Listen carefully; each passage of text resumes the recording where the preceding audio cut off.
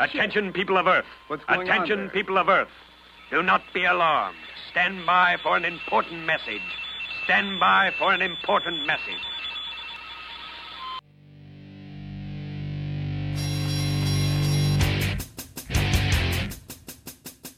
And now, Mike Check Radio with Adam Hebert. Oh, please let it be fantastic. Of course! Yes, it's rather good, isn't it? Hey, I'm just enjoying the show. Inconceivable! I can't take it anymore! There's no need for that attitude. Don't make me go to the larder and unseal a tin of whoop ass. We came, we saw, we kicked its ass. How freaking cool is that shit? Wait! Stop! I reject your reality and substitute my own. Nice, right? I learned that one from you, guy. Bang it out! We are going live. Yeah. Feel free to hang around for a while. Oh, God, this makes me happy.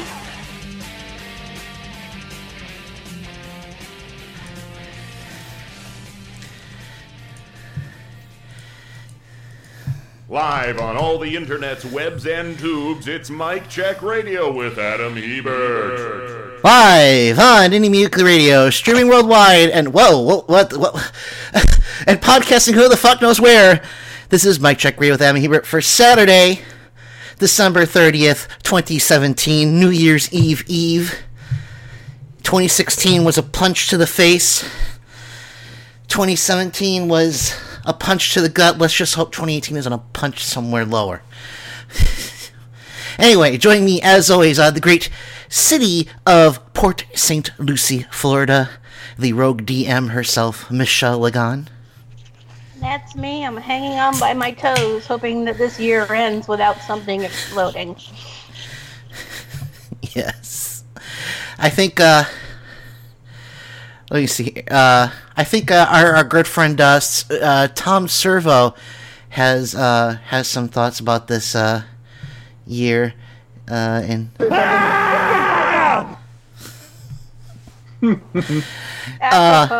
Yes. Anyway, also joining us out of Port St. Lucie, Florida, the GM Galaxy Master, Mike Check Radio, and Indie Musically, Miles Lagan. Yes, and I've tied a rope around Hope herself, and I'm not letting her go. I'm just making that knot. I'll make it a slip knot too, so the more she struggles, the tighter it gets. Excellent decision. All right, and finally, sitting in for John Kendall, who is out. I didn't think he was back from Drummond, but I guess he is, but sick. So sitting in for the King of Montana, Kenny Pick, brave enough to deal with this crap show for 3 hours. Yes, and I think Charlie Day has something to say to 2017. Here we go. Shut up! Oh my God, I don't care! Yes. That's and Gene Wilder, too. Stop, don't come back. Yeah. That is my exact response to all the pissed off fanboys who won't shut the fuck up about The Last Jedi. Stop, don't come back. Screw them. Yeah. They can take their frustration out on Justice League. So, let them go to. Yeah, I don't care. Go complain about Star Trek or whatever. Bye. There's plenty to complain about with Star Trek. That last shit show of a movie they had. I haven't seen it yet. Still want to, but haven't seen it yet. I heard they kind of criminally underused Idris Elba. That's about all It just was bad. Anyway, it was just bad. Like Star Trek 5 bad. Isn't that the one with the whales? Was that Search God for God? In the spaceship? Search Why does for God God? need a spaceship? Yeah. Was it as bad as that? I don't remember that one enough, really, because I've never seen it. I just heard it's the worst one. It's it had its charms, but I think I guess what it had going for it was the original cast. Okay. So, yeah, it was Into Darkness. Ugh. No, what was it? It was Into Dark. No. Beyond. Into Darkness is the one that criminally wasted Benedict Cumberbatch. What? Yes. Love Benedict Cumberbatch. I do too! They underuse him! Pay attention, Miles! I thought he did a great job in the show. I don't know what more did you want. I'm not saying he did a bad job. I am saying they didn't use him enough. You wanted more, huh? Okay. All right. Calm down, boys. Don't start early. I'm just asking questions. Right, Michelle? Anywho, I'm just here. Well, real quick, let's get this done. I'll mediate tonight. It has the day 417 of the Trump crisis. 417 days, 18 hours, 6 minutes, 25 seconds since Schittler somehow was decided to be worthy of being in the White House.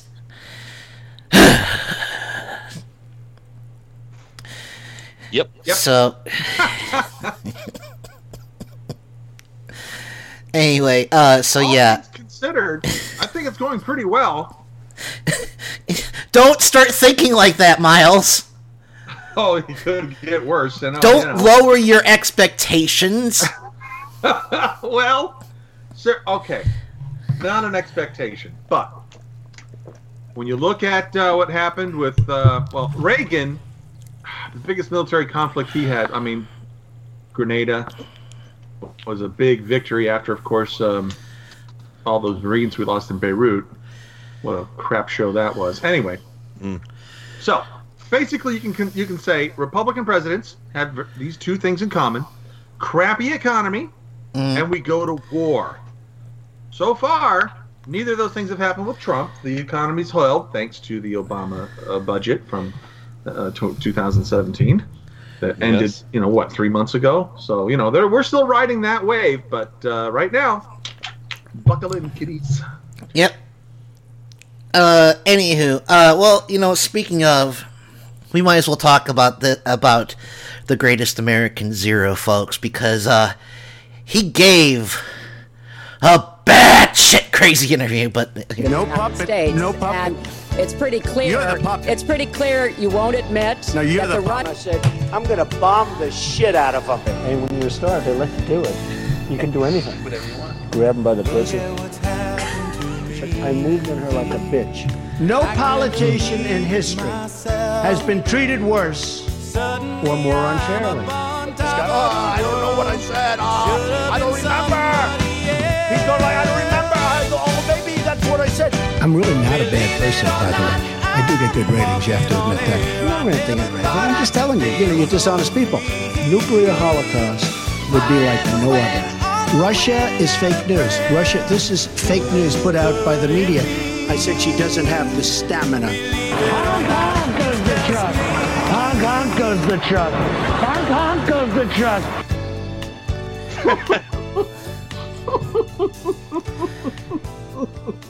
Where's the end of that? Oh. Okay. All right. Goes the truck. Okay, so I don't know if you guys read that article in the New York Times where he did the 30-minute interview. I did. But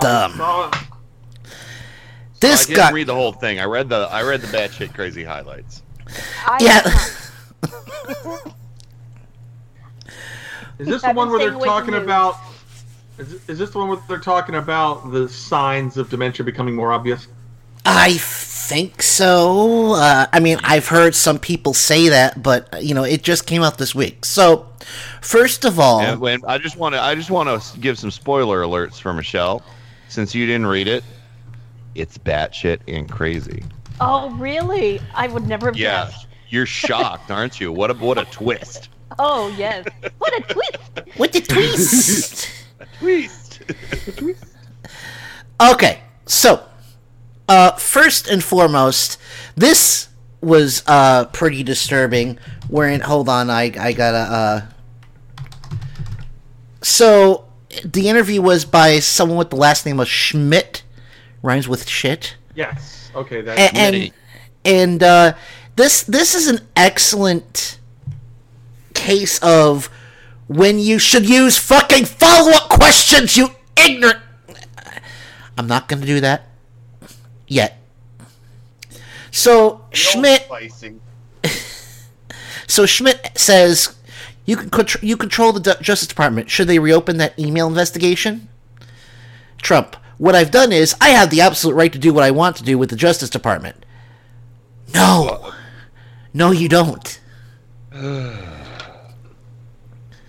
I mean, this guy thinks he's an honest-to-God dictator. He puts the dick in dictator. Ooh. He puts the tater in dictator because he's got that's what his brain. The IQ. I think he's got the IQ of a potato. How long before we hear Trump actually say, "Well, when a president does it, that means it's not illegal"? He just did. Yeah, I mean, really. that's basically. Really? I mean, that's basically a less eloquent not version. exact- You know. Yeah. Different wording, yes. You know. But I mean, he keeps saying there's no collusion, there's no, and like 10 times. I mean, this was very. What I don't understand is how people can read this and not be terrified that this man has the nuclear football. Virtually every Democrat has said there is no collusion. There is no collusion, and even in these committees that have been set up, if you look at what's going on, and in fact, what's done is it's really angered the base and made it stronger. You almost said anger the beast. Yes. They are kind of beastly. My base is stronger than it's ever been. No, it hasn't. No. I hear what you're saying about the nuclear football, and I've read somewhere about a general that talked about presidents having that kind of power and being able to use it. And the gist that I got from it was the generals will not follow an illegal order. Now, yeah, but we don't know what they consider to be an illegal order. If he says there are standards, but go ahead. If he says nuke Korea and they have a giant, they want to get their wargasm on, I don't think they're going to have a problem with him dropping a few nukes on North Korea. I think some generals will be a little concerned about their place in history. I have to disagree with you on that. You have entirely too much faith in these people. There are some that I think would go nut crazy. There are some that I think, they are like, no way am I going to be involved in this shit. Just, I know there's nutbag generals. Don't get me wrong. I would just think that, the guy that's got the finger, on the button when Trump tells him to push it, that's the guy that matters. No, believe me, I hope you're right. I really do, because this man's going to get some Americans killed. Like I said, I got hope tied around the neck with a rope. That's good. I like that. She ain't going nowhere. Let's go in that direction. Pick up, smell what he's stepping in, Adam. Smell what he's stepping. It's hard. It's hard to do that when we have this lunatic in the White House. An eternal pessimist hosting the show.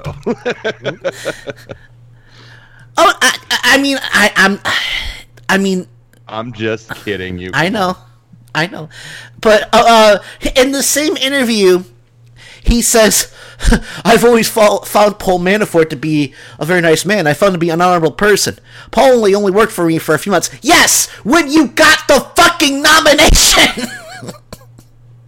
Yeah, Paul Manafort. Hey, Mr. Trump, why didn't you give him a salary? Why didn't you pay him for the work he did for you? That's a follow-up question I'd like answered.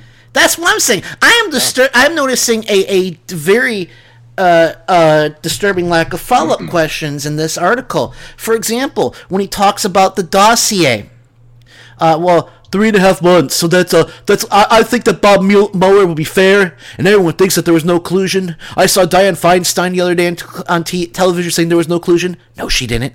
She's the head of the committee. The Republicans, in terms of House committees, they come out, they're so angry because there's no collusion. So I think that's actually no collusion. It's turning to the Democrats because there was collusion on behalf of Democrats. There was collusion with the Russians and the Democrats. A lot of collusion. Schmidt. Dossier? Nope. Starting with the dossier, but going into so many other elements. And Podesta's firm. Schmidt. That's true. No, it's not! Well, I hear your complaints about this Schmidt guy, and it doesn't sound to me like he's the kind of journalist that Trump would let, talk to him. I mean, if there's a journalist out there that has these follow-up questions as you are desiring, Trump wouldn't talk to that type of journalist. Doesn't sound to me I think like it's kind of it's a kind of like a wind him up and let him go interview, you know? Yeah. You're not, complaining about Schmidt. You're like, all right, whatever. At least he threw. I want Trump to be interviewed. I want him out there because in his natural state, he can't help but fuck up. Well, yeah. His mouth is just going to drill on, and he's going to say stupid, batshit, crazy things, even if he's got a Hannity or somebody holding his hand and trying to guide him. This guy's going to go off the rails. Going to. On the interviews. Yes. Anyway, on the subject of the Alabama Senate, I feel I have to endorse Republicans as the head of the party. I'm sorry, I'm turning him into Ted Baxter. Meanwhile, the Hall of Justice. People don't say that. They say, "Oh, Donald Trump lost. I didn't lose. I brought him up." Yeah, you did lose. You endorsed a fucking pedophile. That's pretty loser-like. I mean, I'm sorry. He says that Luther, the guy that lost to the pedophile, then he endorsed the pedophile. I said, look, I'm for Luther Strange because I like him, but I'm also for Luther Strange because he's going to win the election. There wouldn't have been an election, he would have won by 25 points. And yet, he couldn't win a primary. Wah, wah. And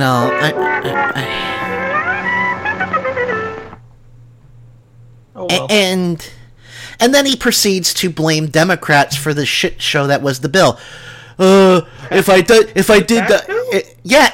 the bipartisan, I would have done something with SALT. With that being said, you look back, Ronald Reagan wanted to take deductibility away from the states. Ronald Reagan some years ago, and he couldn't do it because New York had a very good. So he's basically saying it's your fault. It's your fault. I'm stabbing you. It's your fault. I punched you and broke a rib. I don't want to hurt you. Yeah, well, leave Rand Paul out of this. But you're saying if the Democrats had first of all, the Democrats were completely locked out of the process. The idea that there was ever going to be bipartisanship on this bill is batshittery at its finest. Yeah, no. This is what this is with him trying to throw stuff towards the Democrats. It's when things go south, he wants to give himself that out. Right, he wants plausible deniability. I didn't screw up, the Democrats did. And that's why I think it's smart the Democrats didn't, yes, they should have been part of the process, and I still say, I still understand how they can waive the pay-go rules after the fucking bill is passed, and I would love to see a Democrat, find wherever their balls are and go to court over that. But at the same time, the pay-go rule, is it a rule in the Senate and the House, or is it a law that was passed and signed by a president in the past? As far as I know, the pay-go rules are in the House that say whenever you spend, you have to, that bill has to be paid for. And they passed they passed the text bill, and then they passed a waiver of the pay-go rules. They can get rid of the filibuster on simple vote, majority vote too. So and I'm gonna have so much fun if we win the Senate next year, because I'm looking forward, Kenny, to Democrats saying, we really want to consider that Supreme Court nomination, Donald, but we just can't find time in the schedule. Flip. How does 2 weeks from never sound? Sounds good to me. You think the Democrats should have been screaming at the top of their lungs the way the Republicans stole that seat. I didn't hear it. I mean, that's why I. But when I said I have a plan for fixing it, you called me crazy. Now hold on. When I did, Yes, you said we can't mess with the court. We can't stack the court. No. What you're talking about? No, that's not. I'm not talking about what you just said. What you said previously had to do with going after Gorsuch. No, when we're talking about future appointments, when we hold back a seat the way the Republicans did, because the Republicans did it when Scalia died in what, February, January, something like that. So it was a long ass time. So when we start doing it as soon as we win back the Senate in 2019, then it's wow. They are going to be you will watch what the Republicans will do, the perfect example of what the Democrats should have done. They will be all over the news, going to every media outlet imaginable that will interview them, and they will, and they will be screaming at the top of the lungs, applying serious pressure. And will the Democrats cave? That's my. As usual, I'm pretty sure they will, because they, like I said, they've lost their balls. You've lost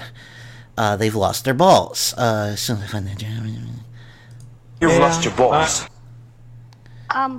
Can I say something? Sure. Please do, Michelle. There were a lot of Democrats complaining about it. They just weren't getting the coverage. There's been proof that they've been sending out press releases on, for the longest time, and the news is just not picking them up because it's not interesting. Well, here's the thing: is that considering because it's corporate, so. Yeah, no, I get what you're saying. Considering that this was a gross breach of protocol, and I would go so far as to say as it's unconstitutional, there needs to be some sort of price to pay on the part of the Republicans. And yes, it's up to the Democrats to enforce that penalty. Will they do it? I hope so. But the fact of the matter is, like I said, they've lost their balls. They don't want to hurt people. Well, unfortunately, sometimes if you want the mule to move, you gotta whip it.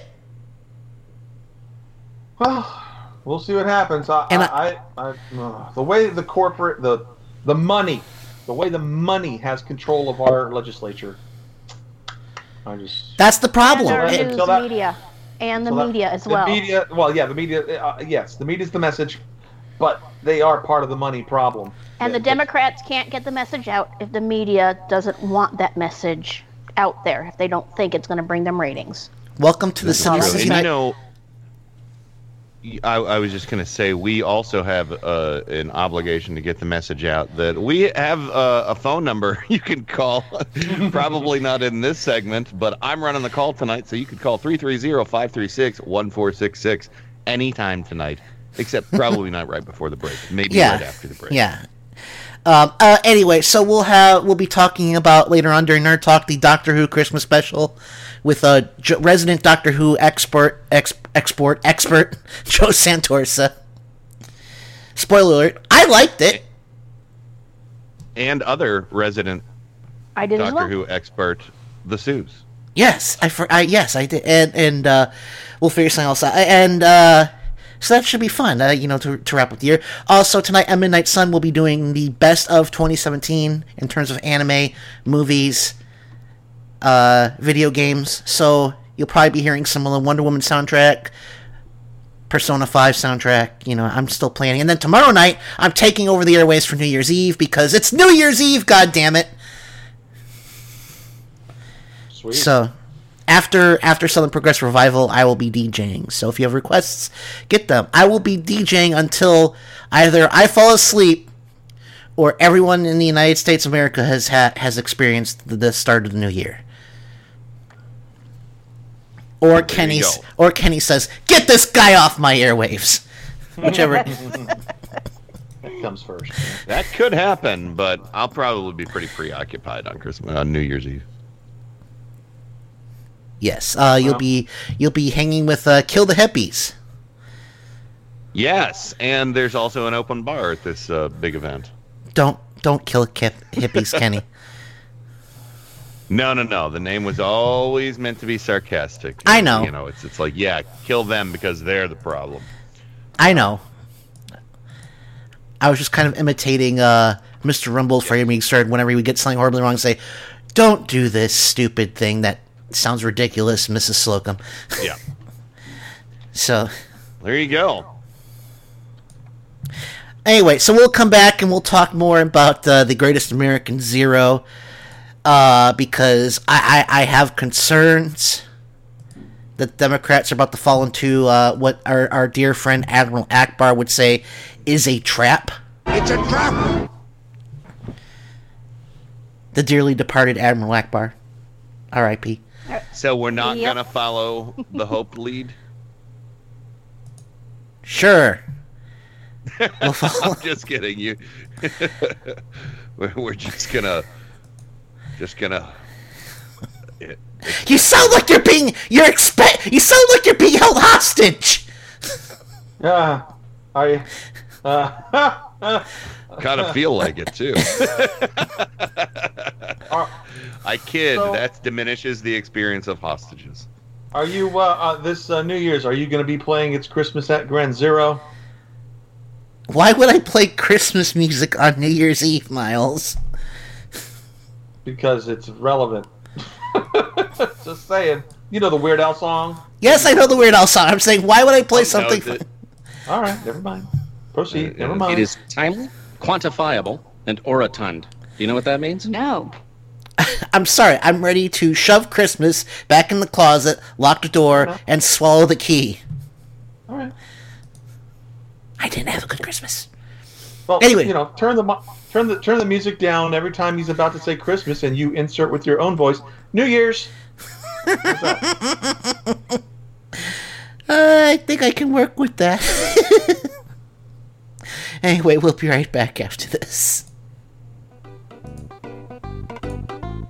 You're listening to Mike Check Radio with Adam Hebert. I won't argue that it was a no-holds-barred, adrenaline-fueled thrill ride, but there's no way you could perpetrate that amount of carnage and mayhem and not incur a considerable amount of paperwork. Mike Check Radio with Adam Hebert at Indie Media Weekly Radio.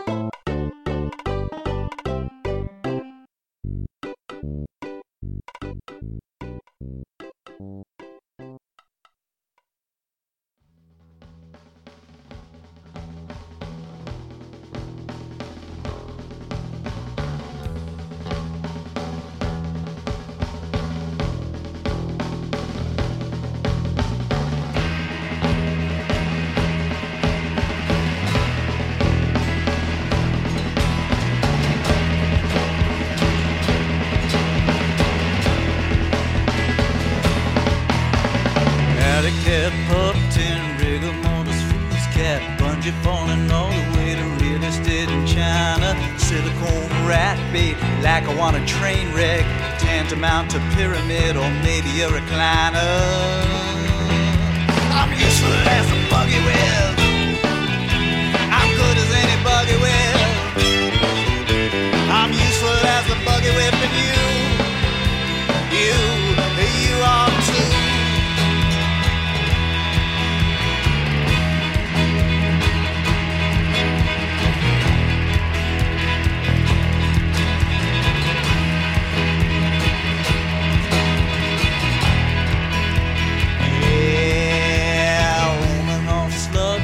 Power lunch and wisecrack, universal fingerprints for anyone who's better.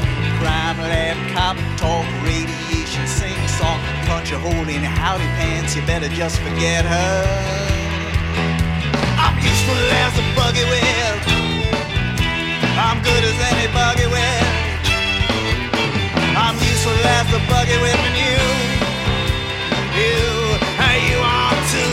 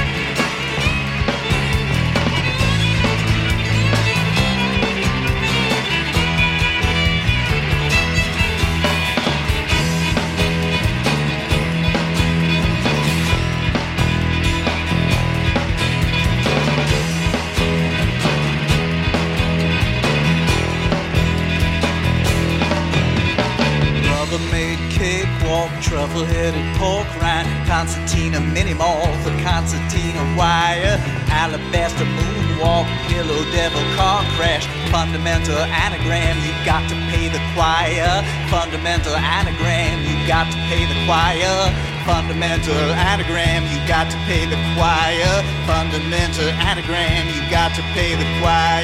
Alligator pupped and rigor mortis foolscap, bunch falling all the way to real estate in China, silicone rat bait like I want a train wreck, tantamount to pyramid, maybe you're a recliner, tantamount to pyramid, maybe you're a recliner, tantamount to pyramid, maybe you're a recliner, tantamount to pyramid, maybe you're a recliner. I'm useful as a buggy whip, I'm good as any buggy whip, I'm useful as a buggy whip, and you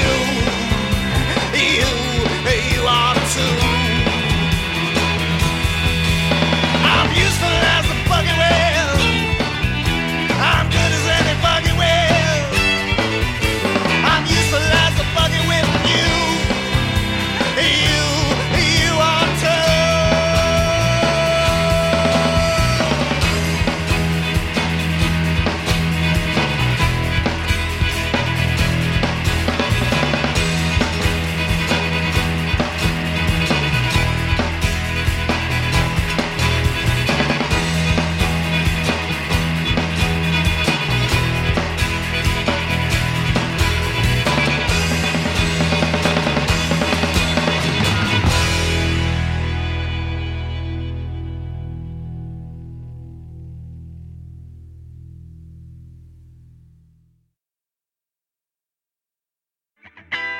Hi, this is Tim Quormal from The Tim Quormal Show, and you are listening to IndieMediaWeekly.com. Extraterrestrial radio, all the power without the tower.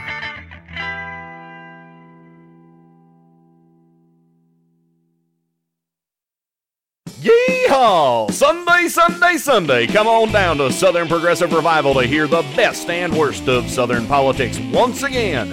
We've got all brand new 2016 episodes for the low, low price of 100% free, and tons of extras, including guests, rants, and flustered hosts and co-hosts. Think your credit ain't good enough? We don't care. Think you don't have nothing to hear since you ain't from the South? Well, that ain't right. You reckon that Yankee pick feller's got more class than us? Well, that might be true. But let's do this. Come listen to Southern Progressive Revival live every Sunday from 7 to 10 p.m. Eastern on Indie Media Weekly, Extraterrestrial Radio, all the power without the tower. Come now, and we'll throw in a free Pine Tree air freshener. Wow!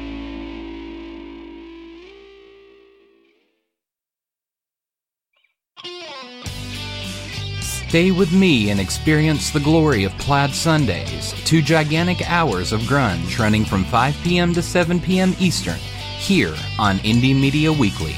Whether it's the distorted guitars or the emotive lyricism, few can deny the lasting influence of a genre that dressed down a generation. So turn it on and get inspired. It works for me, and I know that I'm not the only one. Plaid Sundays, only on Indie Media Weekly. Extraterrestrial radio, all the power without the tower. Ciao. Light out, everybody. Every Sunday and Monday at 10:30 p.m. Eastern, Indie Media Weekly presents the Sci-Fi Double Feature with 2 old-time radio shows from the science fiction and horror genre. The Sci-Fi Double Feature every Sunday and Monday at 10:30 p.m. Eastern, right here on Indie Media Weekly.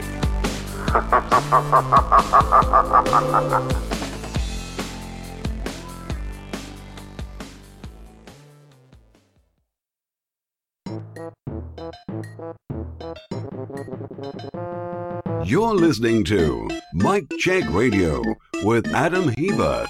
The ideal teacher, a man of grit and character whom none have the heart to kill. Mike Check Radio with Adam Hebert at Indie Media Weekly Radio. That's actually technically not true, because these 3 would probably do it in a heartbeat. Mr. Kenny Pick clutching a candlestick behind his back. Yeah, I'm more of a lead pipe kind of guy, but maybe I'd fight Miles for it.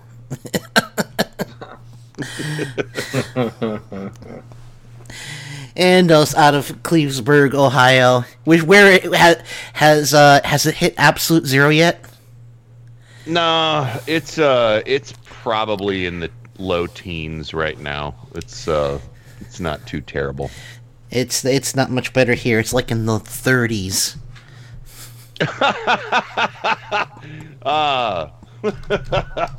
Oh, you're not that familiar with the low teens, are you? I'm from Chicago. Yeah, you keep saying that, but you wouldn't say it's not much better here. It's in the 30s. I was joking. It's hovering around freezing. I'm sorry. It's 46. It's still pretty damn cold for 46? here. 46?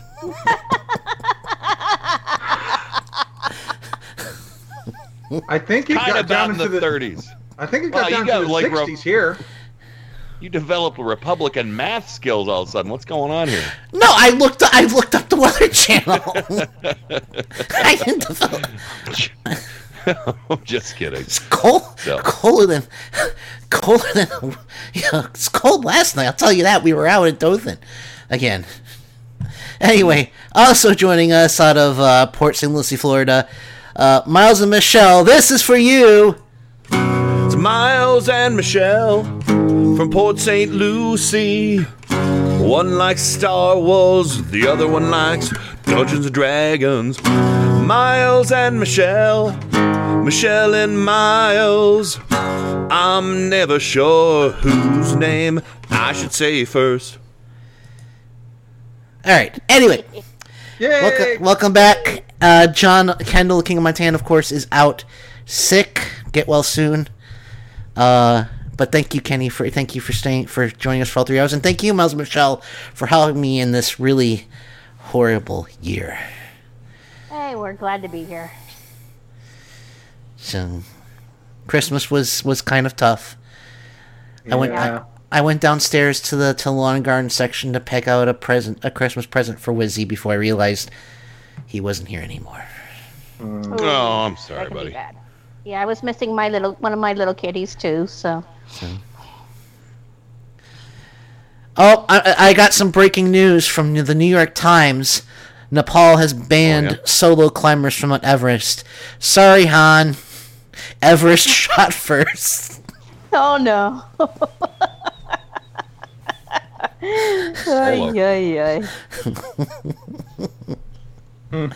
Ay. But Greedo climbers are okay. Greedo climbers are okay. Yeah, I think Kylo Ren could take it. Maybe. Anyway, I have concerns that the Democrats are about to walk right onto a rake and jump up and down. Because now that he's got his tax scam, hashtag GOP tax scam passed, he wants to turn his attention to infrastructure, which means chances are this is going to turn to crap, like everything he touches. He's like a reverse Midas. Yeah. Everything turns orange and jaundicey. Yes. And I know your eye is twitching, Miles. I can hear it. Okay. But here's my concern. Is that this guy doing anything to normalize this president, this man, air quotes, monster, is a threat to this democracy. No matter how innocuous it might seem, it's just an infrastructure bill. How much harm can that be? Well, first of all, why should we work with him on anything after he shut us out of the tax bill? Democrats didn't refuse to come to the table. They were told there is no place for you at this table. Go away. Uh-huh. Okay. Well, if the Democrats don't have any ball to play, then they don't play. That's fine and dandy. But when it comes to the voters looking at their representatives, and that representative does not vote, and when I sent you this on Facebook, we're talking about a person that's out of work and they want a job, and this representative goes, nope, sorry, Trump's in office, I'm going to be the obstructionist just like the Republicans were. And I'm not talking about helping Trump. I'm talking about not turning on your constituents. I'm talking about showing the voters that we are not the same as them. Now, by helping them, we are the same as them. Right. If you want to show the voters that we are the same as them, I understand. Look, I feel your pain. I'd love to see see stuff get dished out and pain get called, dished back and all that stuff. I do. I understand. But I'm just pointing out that if you piss off the voters when it comes time for those voters to show up at the polls, and all of a sudden you're like, well, you need to come vote us in because we didn't stand up for you. We didn't bring you the money. We didn't. When that infrastructure bill, let's just say the Republicans have what it takes to pass it without Democratic help. Not saying it'll happen, but just let's say that possibility, right? Okay. So if it passes and your district gets screwed, you don't get the money, and you could have by fighting for it, and you expect your people to come out and show up to vote when you didn't bother to fight for them, when your tax dollars are on the line being doled out. Okay, look, I hear what you're saying. I want Trump to pay. I want the Republicans to pay. I do. But I'm talking about the midterms. I'm not talking about Trump's place in history and like, oh, look, the economy didn't crash for a whole another 6 months because of this infrastructure bill. No, whatever. That's just my take on it. But here's the thing: is that if there's no bill, the money still gets allocated.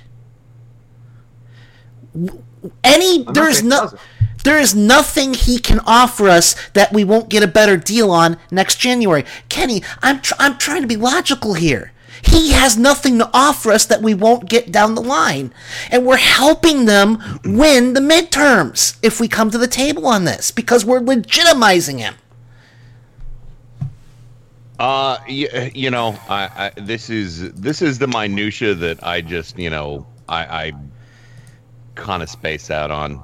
I get where you guys are coming from, but this is never the stuff that I'm good at talking about. I'm just going to be honest. I'm sorry to put you on the spot like that.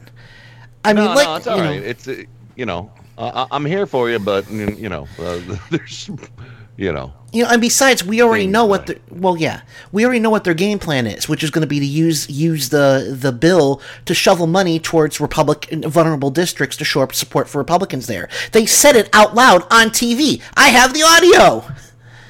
Okay, there you go. Look, if you're right and they're going to exclude the Democrats from the process anyway, then my point is moot.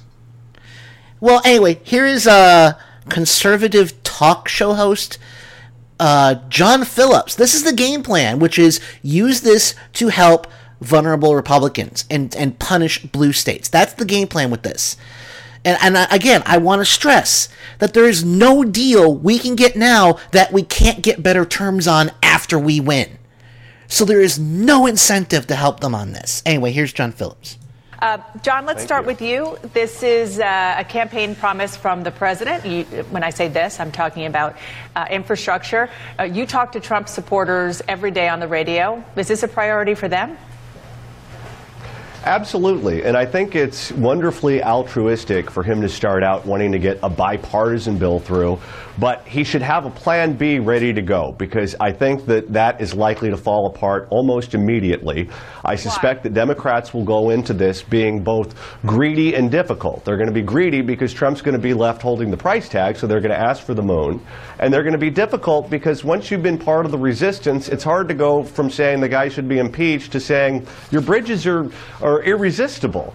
So I suspect he's going to need more Republican votes than he thinks that he is, and I would do that by spending the money in red states, and when I spend money in blue states, I would make sure to target that money in districts where vulnerable Republicans are running for re-election. Wow, that would be incredibly, sort of blatantly political, not. And yes, I get it that infrastructure, stuff like this, it's not supposed to be partisan. Lots of things aren't supposed to be partisan. The Supreme Court isn't supposed to be partisan. That changed when they stole the seat. It's a brave new world that, and like I said, until we are as cutthroat and savage at this game as they are, they're going to keep winning. So your point is that the Republicans are going to use this to benefit themselves. Yes. in order for that to happen, they're going to have to exclude Democrats from the process. If they think that they don't need Democrats, then yes, they will exclude Democrats from the process. I Yes. have a point to make. Your concern about us helping them is moot because they're already going to exclude us from the possibility of helping. I don't know about that. Like I said, it depends. If they think they need Democratic, damn it, I just did it. Shit. Democratic votes, then they're going to come to us, and we need to stand firm and say, you didn't need us for your tax scam bill. Why do you need us now? Go away. We'll talk to you in January 2019. So you're now saying that they are going to negotiate with the Democrats. Not in good faith. I don't trust these people. I don't either. And like I said, just trying to get clear because before you were saying we shouldn't help them, and then we got to the point where we don't have a choice in the matter. They're going to do it. They're going to do this to benefit themselves only, and they're going to lock us out of the process. And now we're back to. We cannot normalize this man. We cannot make him a legitimate president, and helping him on anything will do that. Yes, I understand. These bridges need to be rebuilt. They will be rebuilt. The money is going to get distributed according to the old formula if there's no bill passed. So let's make sure there's no bill passed, because if there is a new bill passed, the blue states are going to suffer. They don't care if people die. No, I know that. If a bridge in California collapses, they look at it and say, hey, fewer Democratic voters. This is great news. So they're going to try and rig the process by saying, Democrats, we're going to be nice to you. It's like Lucy and the football, Michelle. This time, Charlie Brown, I will let you kick the football. Yep. And I'm just worried that Democrats who generally listen to their better nature, who don't like to see suffering because we're not, what's the word? Sociopaths. Because we listen to our constituents. Yeah. Sociopaths. We're not sociopaths. Right. We don't like to see suffering. That we're going to say, let's help him out. We will win these midterms if we just let him self-destruct. I think we're going to win them anyway. Now we're just talking points about, are we going to be able to beat the crap out of certain Republicans or not? Well, and I get what you're saying. I'm just saying this sword is double-edged. Right. If you're up there and you're telling the Democrats we need to go out there and scream that we're not going to vote for this infrastructure bill. I'm not saying that. I'm not saying. Because they're going to do it. Of course they're going to do it. When they come up, when they bring it up, I'm just saying. When they bring it up. All right. You got it. Yes, I'm wrong. You're right. Let's get to some good news, shall we? Ready. Please.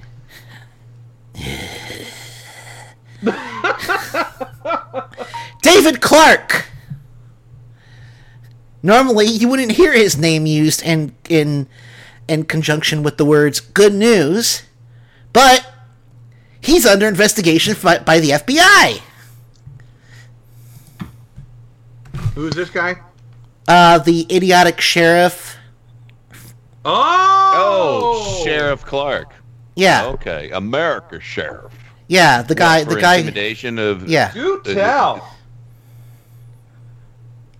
So, basically, the FBI has launched a investigation into an incident that happened in July, where a man recognized David Clark on a plane, asked him, "Are you that David Clark?" And he says, yes. He got a problem with it, and he shook his head no and walked off, shaking his head.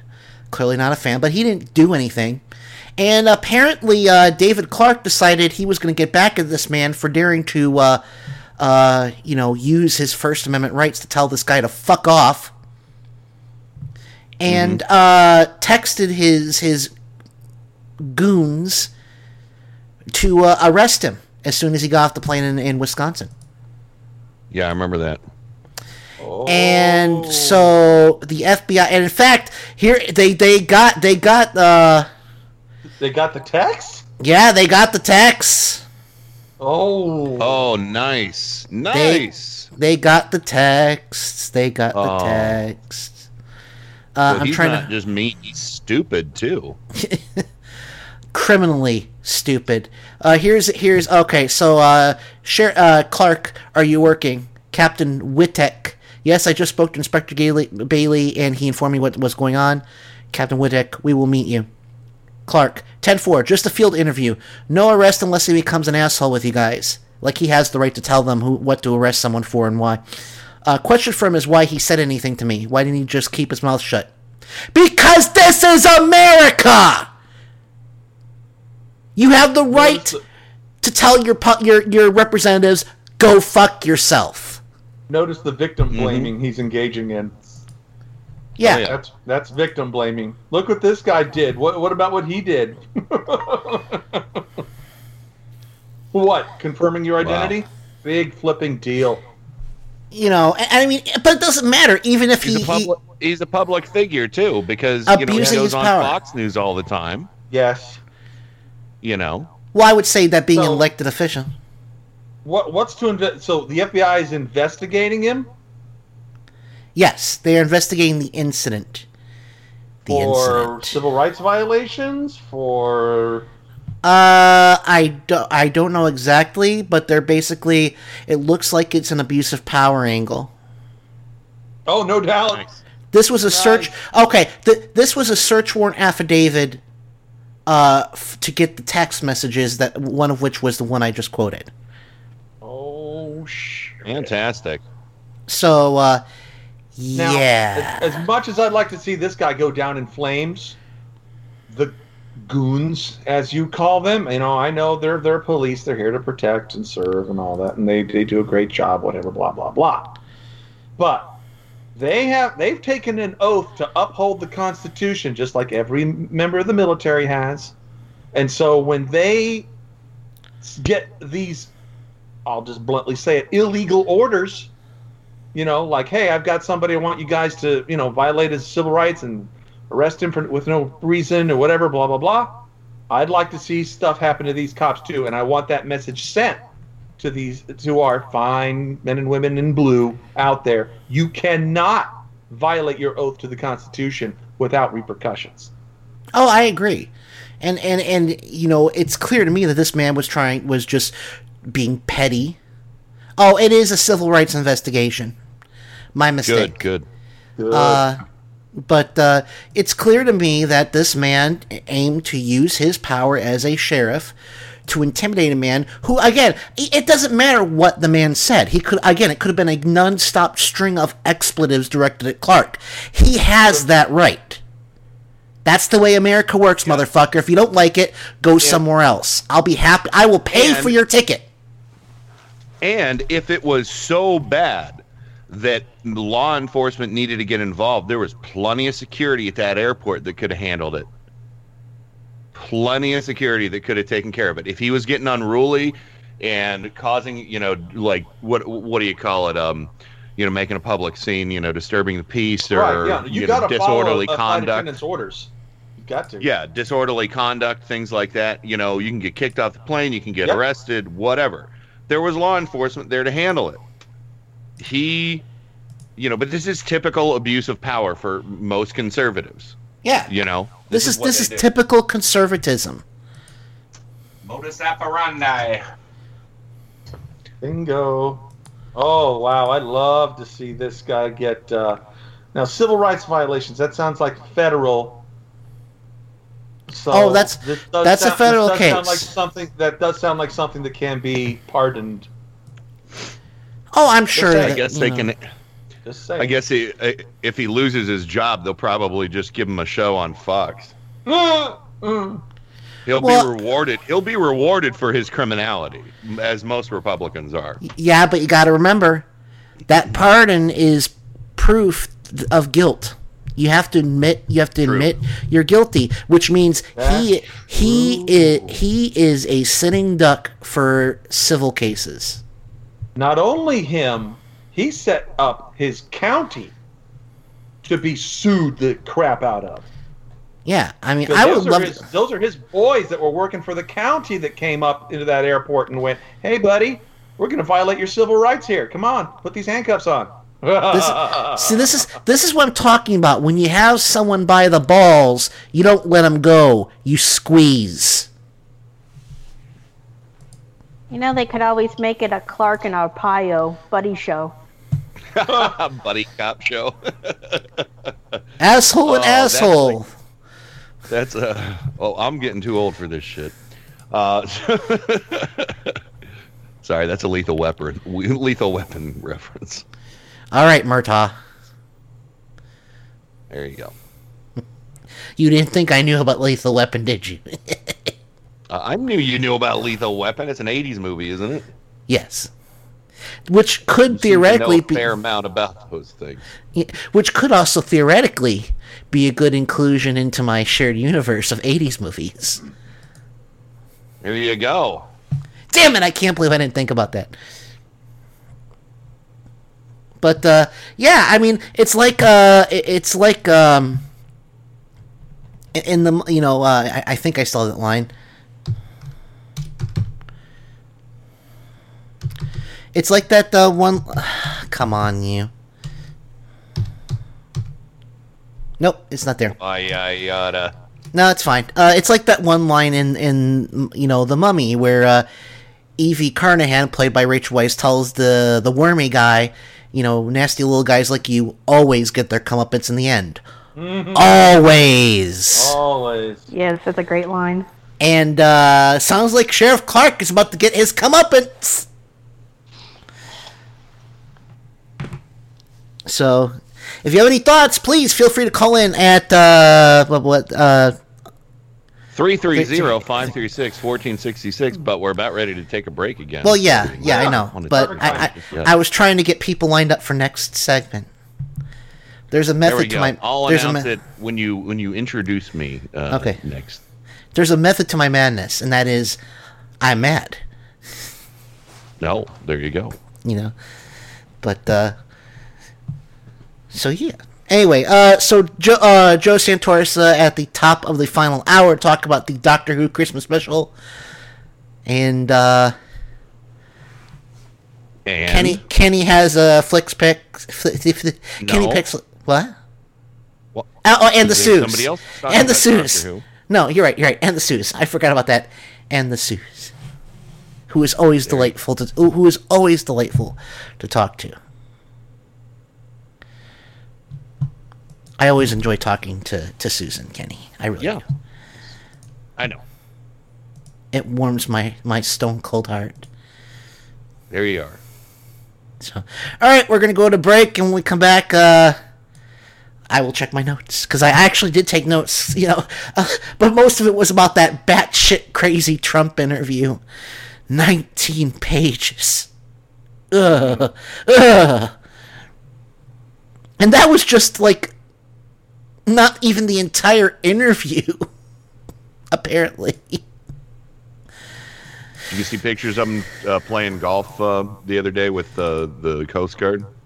I try not to look at those pictures. I don't want to see... Not a good look. I don't want to see... Look, if I'm going to see... Donnie Two Scoops has turned into Donnie ate an entire Baskin Robbins.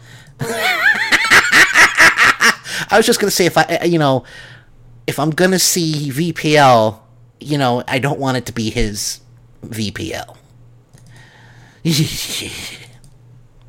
Yeah. All right. And before... But I'll ask the question when we come back. We'll be right back after this.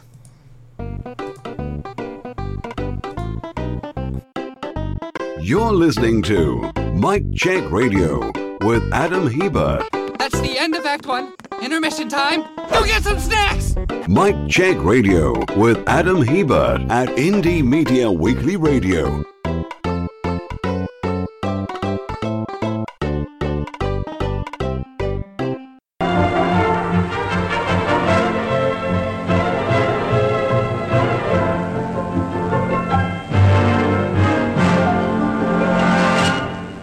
And now, on with the show.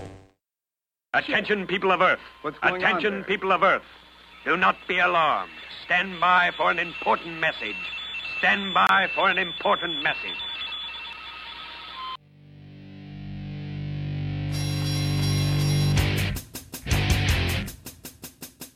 And now, Mike Check Radio with Adam Hebert. Oh, please let it be fantastic. Of course. Yes. It's rather good, isn't it? Hey, I'm just enjoying the show. Inconceivable! I can't take it anymore!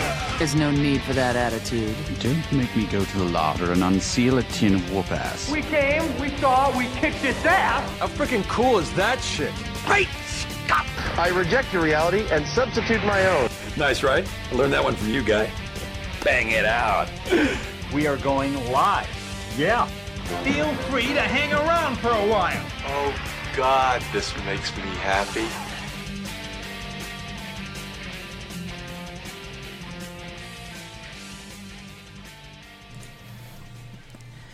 And we are back for hour number 2 here at Mike Check Radio.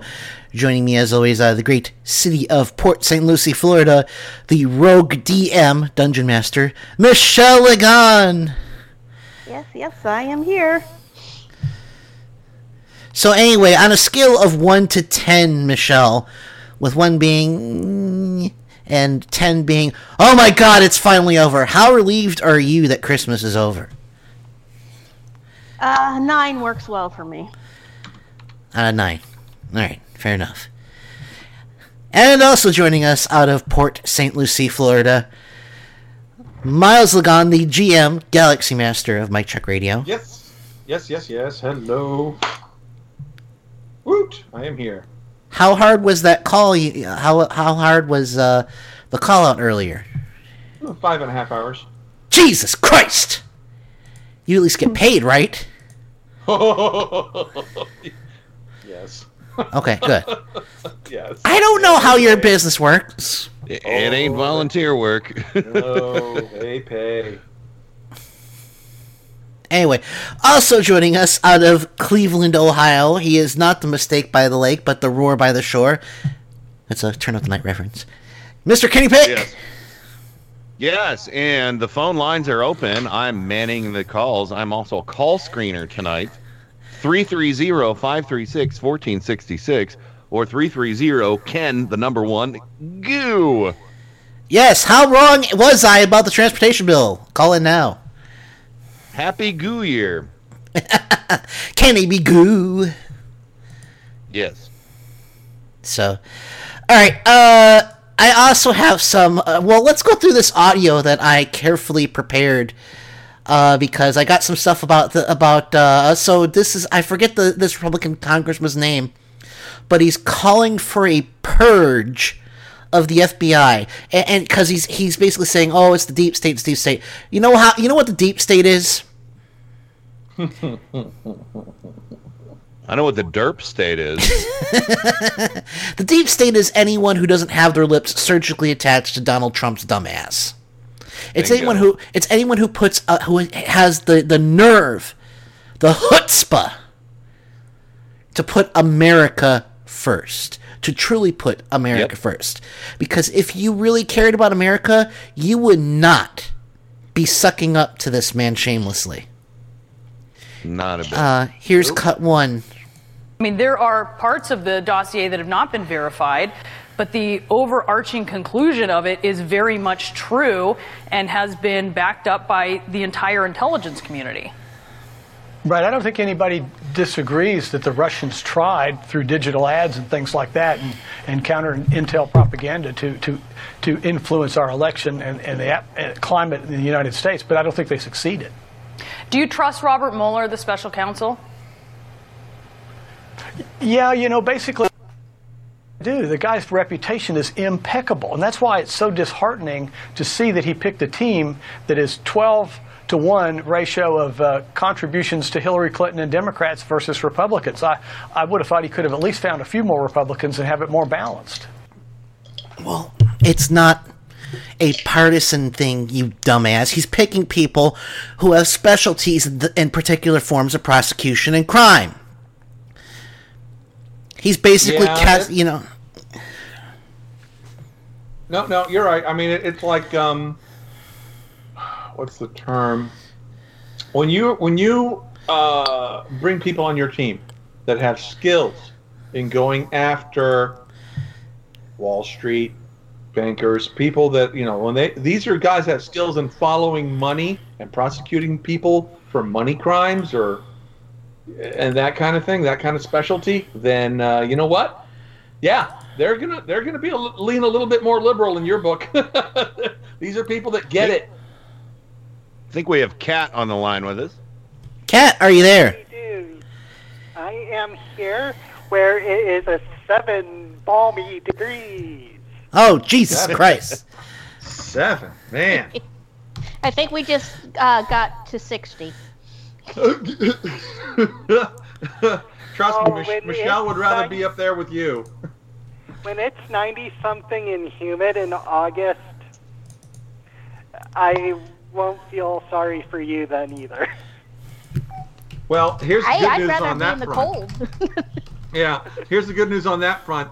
I've had 24 years working, and I am now, within a week or two, going to be getting my first air-conditioned truck. Woot! Wait. Beep. Back this truck up. You don't have an air-conditioned truck yet? 1997. My vehicle was the last one purchased by the company in my county to not have air conditioning. Oh, man. That's, well, congratulations. Yay, me! Wow. Oh, the bells and whistles on this vehicle. Oh, God, there's so much aggravating stuff. But here's the good news.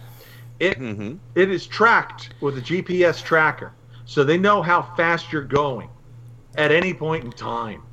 And they've coordinated it with Google Maps or some mapping system, and they know the speed limit on every road. And if you exceed the speed limit at all, this alarm goes off in the truck. So wow. You can rest assured I'm going to be driving 5, maybe even 10 miles an hour under the speed limit, yeah, enjoying all that air conditioning. Because if you don't, if you don't, then you might say something like this. First one usually rhymes with truck. Okay. Yeah, rhymes with truck. Wow.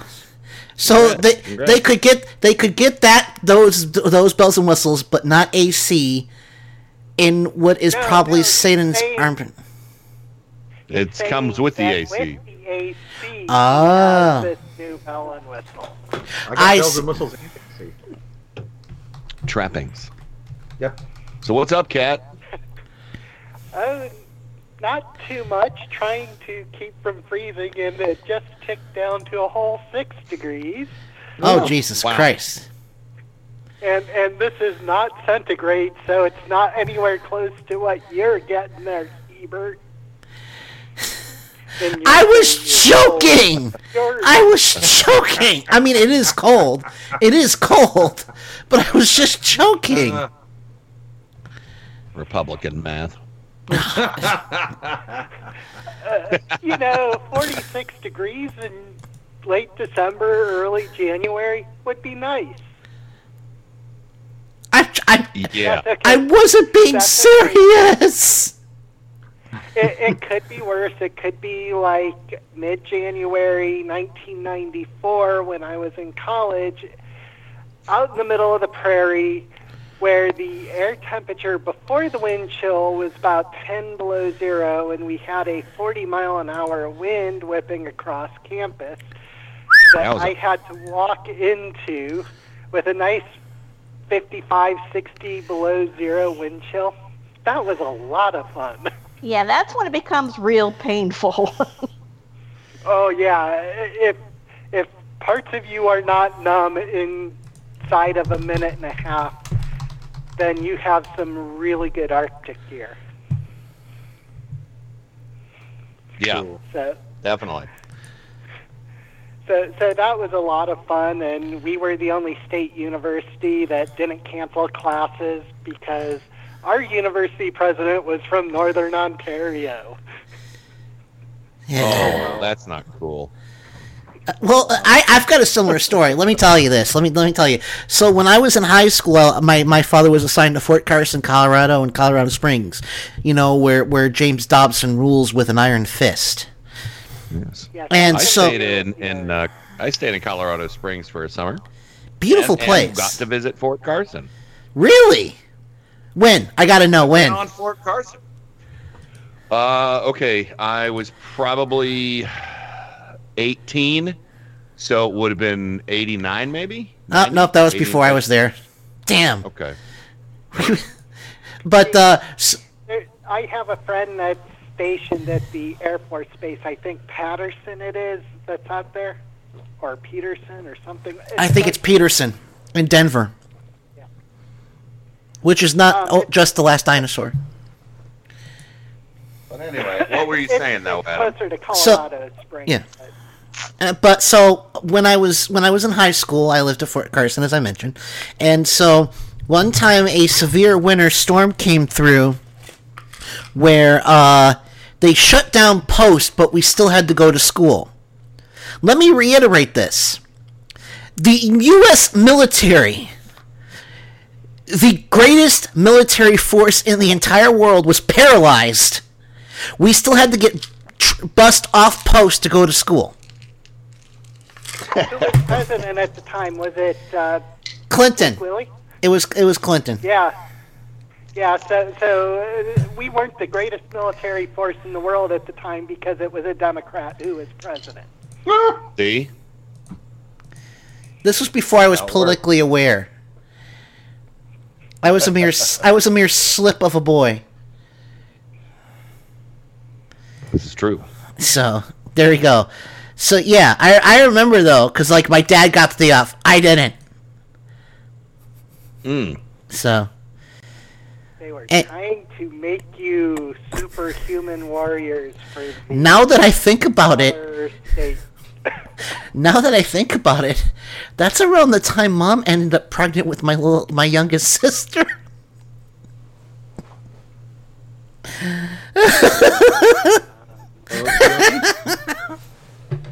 Anywho, so yeah, that's my. Blame it on the weather. So, anyway, so Kat, I gotta know, how horribly wrong do you think I was about the transportation bill? Well, I look at it this way: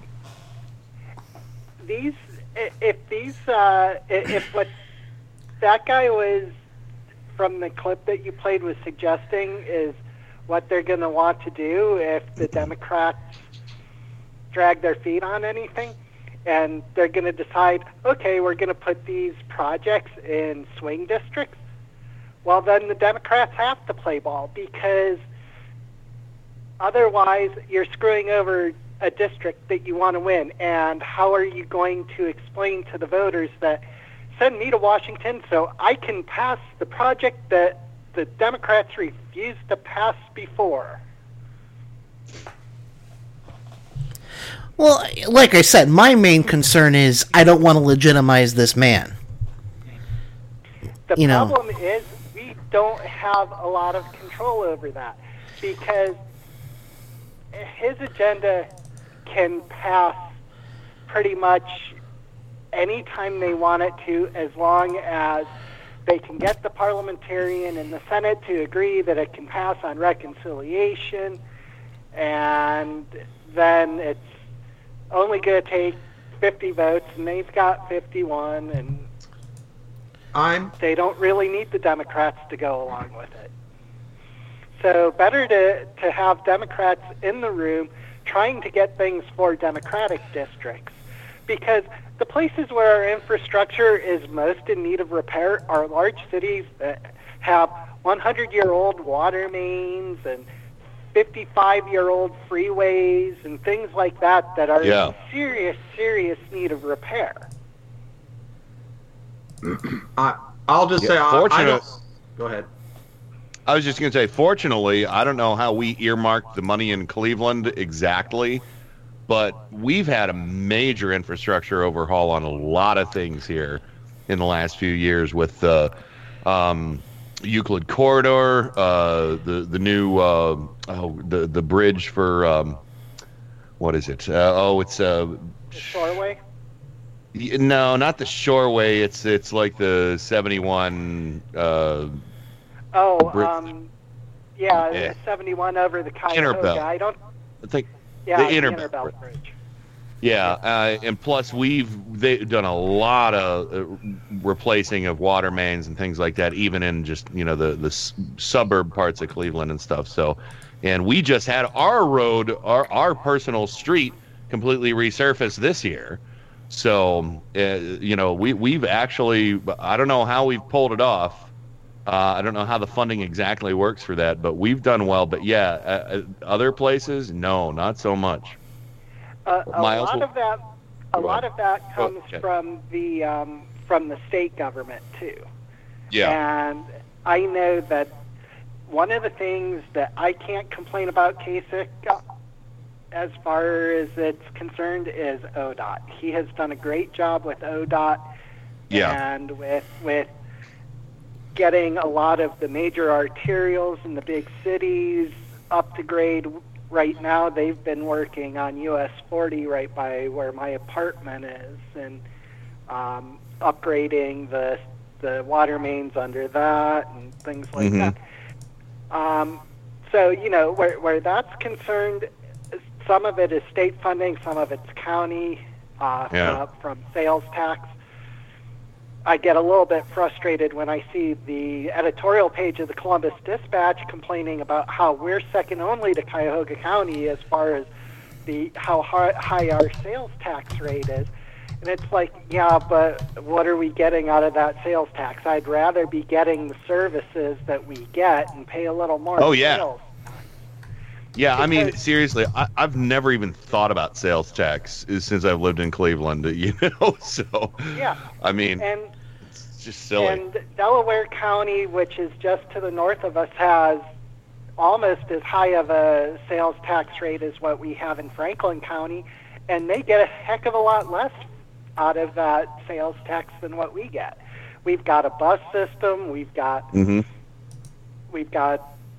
like I said, the work that they've been doing with the sewer lines and the water mains and everything like that. I wish. We've had a ton of work done on RTA. We just had a rebuild of the tracks that span between downtown and West 117th. So along the red line. Yeah. I got to take some shuttle buses for a month. It was great. Miles, I kind of cut you off. I kind of cut Miles off. My comment was that with Trump's popularity dragging the bottom, I mean, we're at the point now where he's scraping the top of his base and he's losing those points too. This infrastructure bill's not going to reverse that.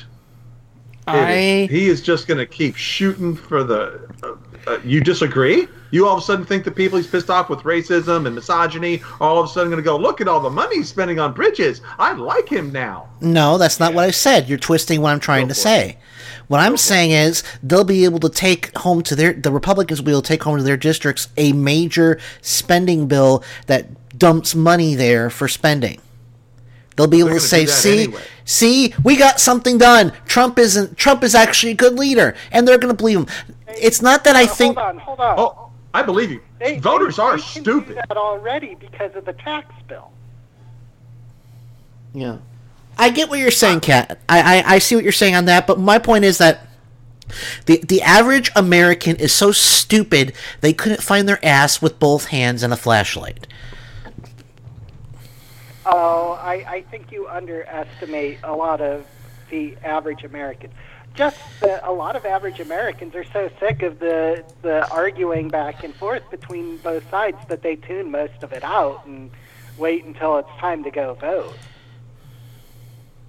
Well, one thing you can rely on is the voters in Alabama to give us a GOP senator. Oh, wait.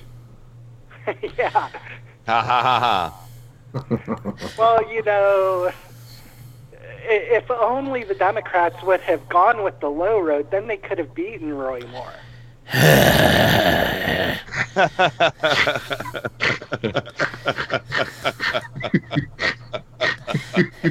You guys are enjoying this, aren't you? Touche. Hear the bird. Point to Cat. All right, we gotta go talk about nerd stuff. Hey, man. I have to sit here and support Miles now because when we get in game, I'm gonna sit there and tear down his my gnome, whatever. My lovable gnome. You would do that? I gotta give this to Cat right now. So Boom shakalaka, boom shakalaka, boom shakalaka, and boom boom shakalaka goes right there. it sure does.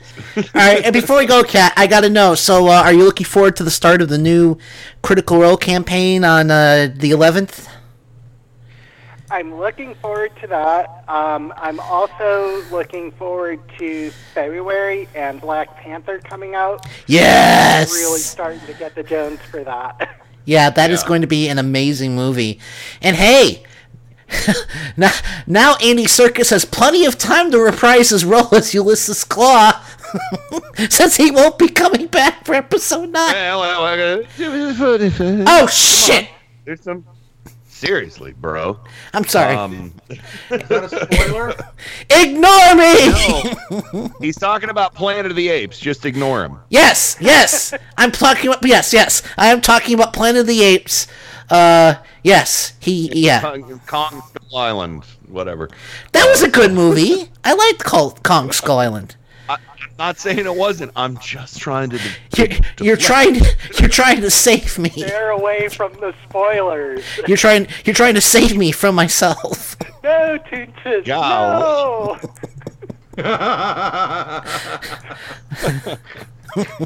Okay, that was good. That was funny, Ken. To go the way you think it is. But no, I'm looking forward to it. Although if I will confess right now, Kat, that if Travis finds some way to play a lycanthrope, I will not be shocked. Well, yeah, they've teased his desire to play a werewolf for a while. Yes. So I don't worry, Kenny. I will get you hooked. I got to pick out the right episode to get you started on. All right. Oh, I just got done watching the Thordak and Raishan battles, and those were so freaking epic. I could not do anything else other than watch those. Yeah. Well, like I said, you got another week and a half to get to Vecna. Well, I watched some of those live while I fell asleep. Especially when some of those episodes ran until 3 Eastern. Yeah.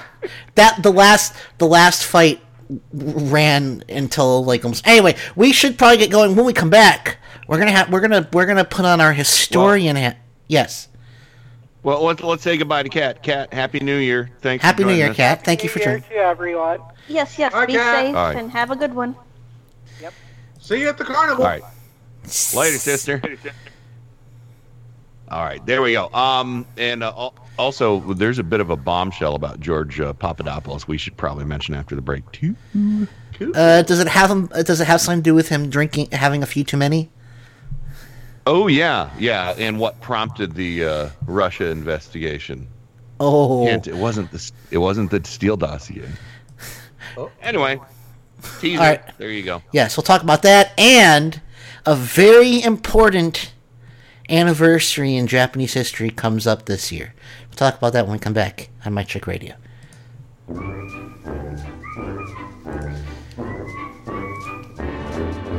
You're listening to Mike Check Radio with Adam Hebert. Living proof that you don't have to be crazy to host this show, but it helps.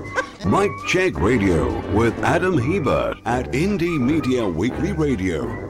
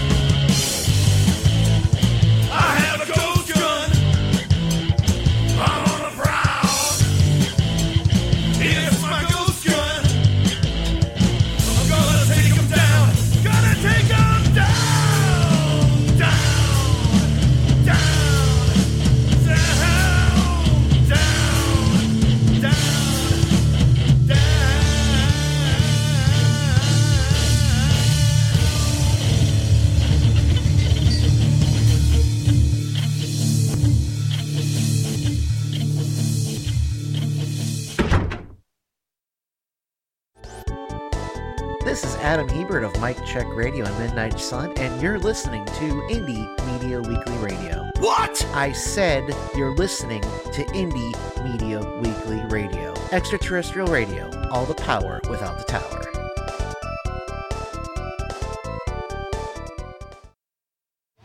Get ready for the fastest 2 hours in radio.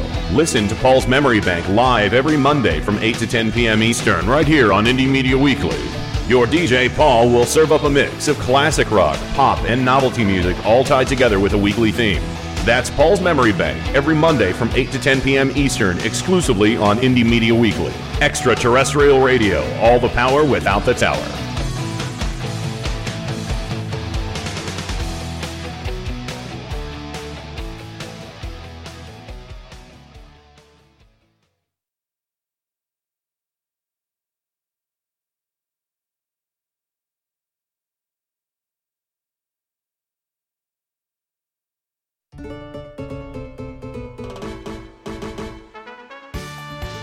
You're listening to Mike Check Radio with Adam Hebert. What an ass! He was grinning like an idiot the entire time. What's wrong with that guy? Mike Check Radio with Adam Hebert at Indie Media Weekly Radio.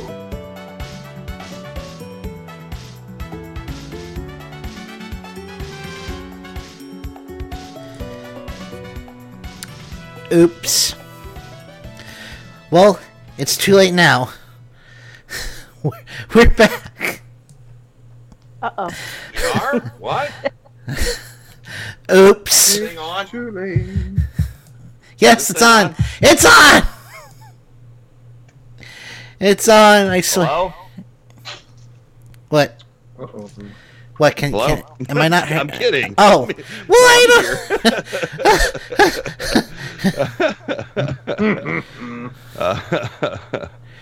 okay. Yeah. Sorry. All right. Sorry. Now you talk.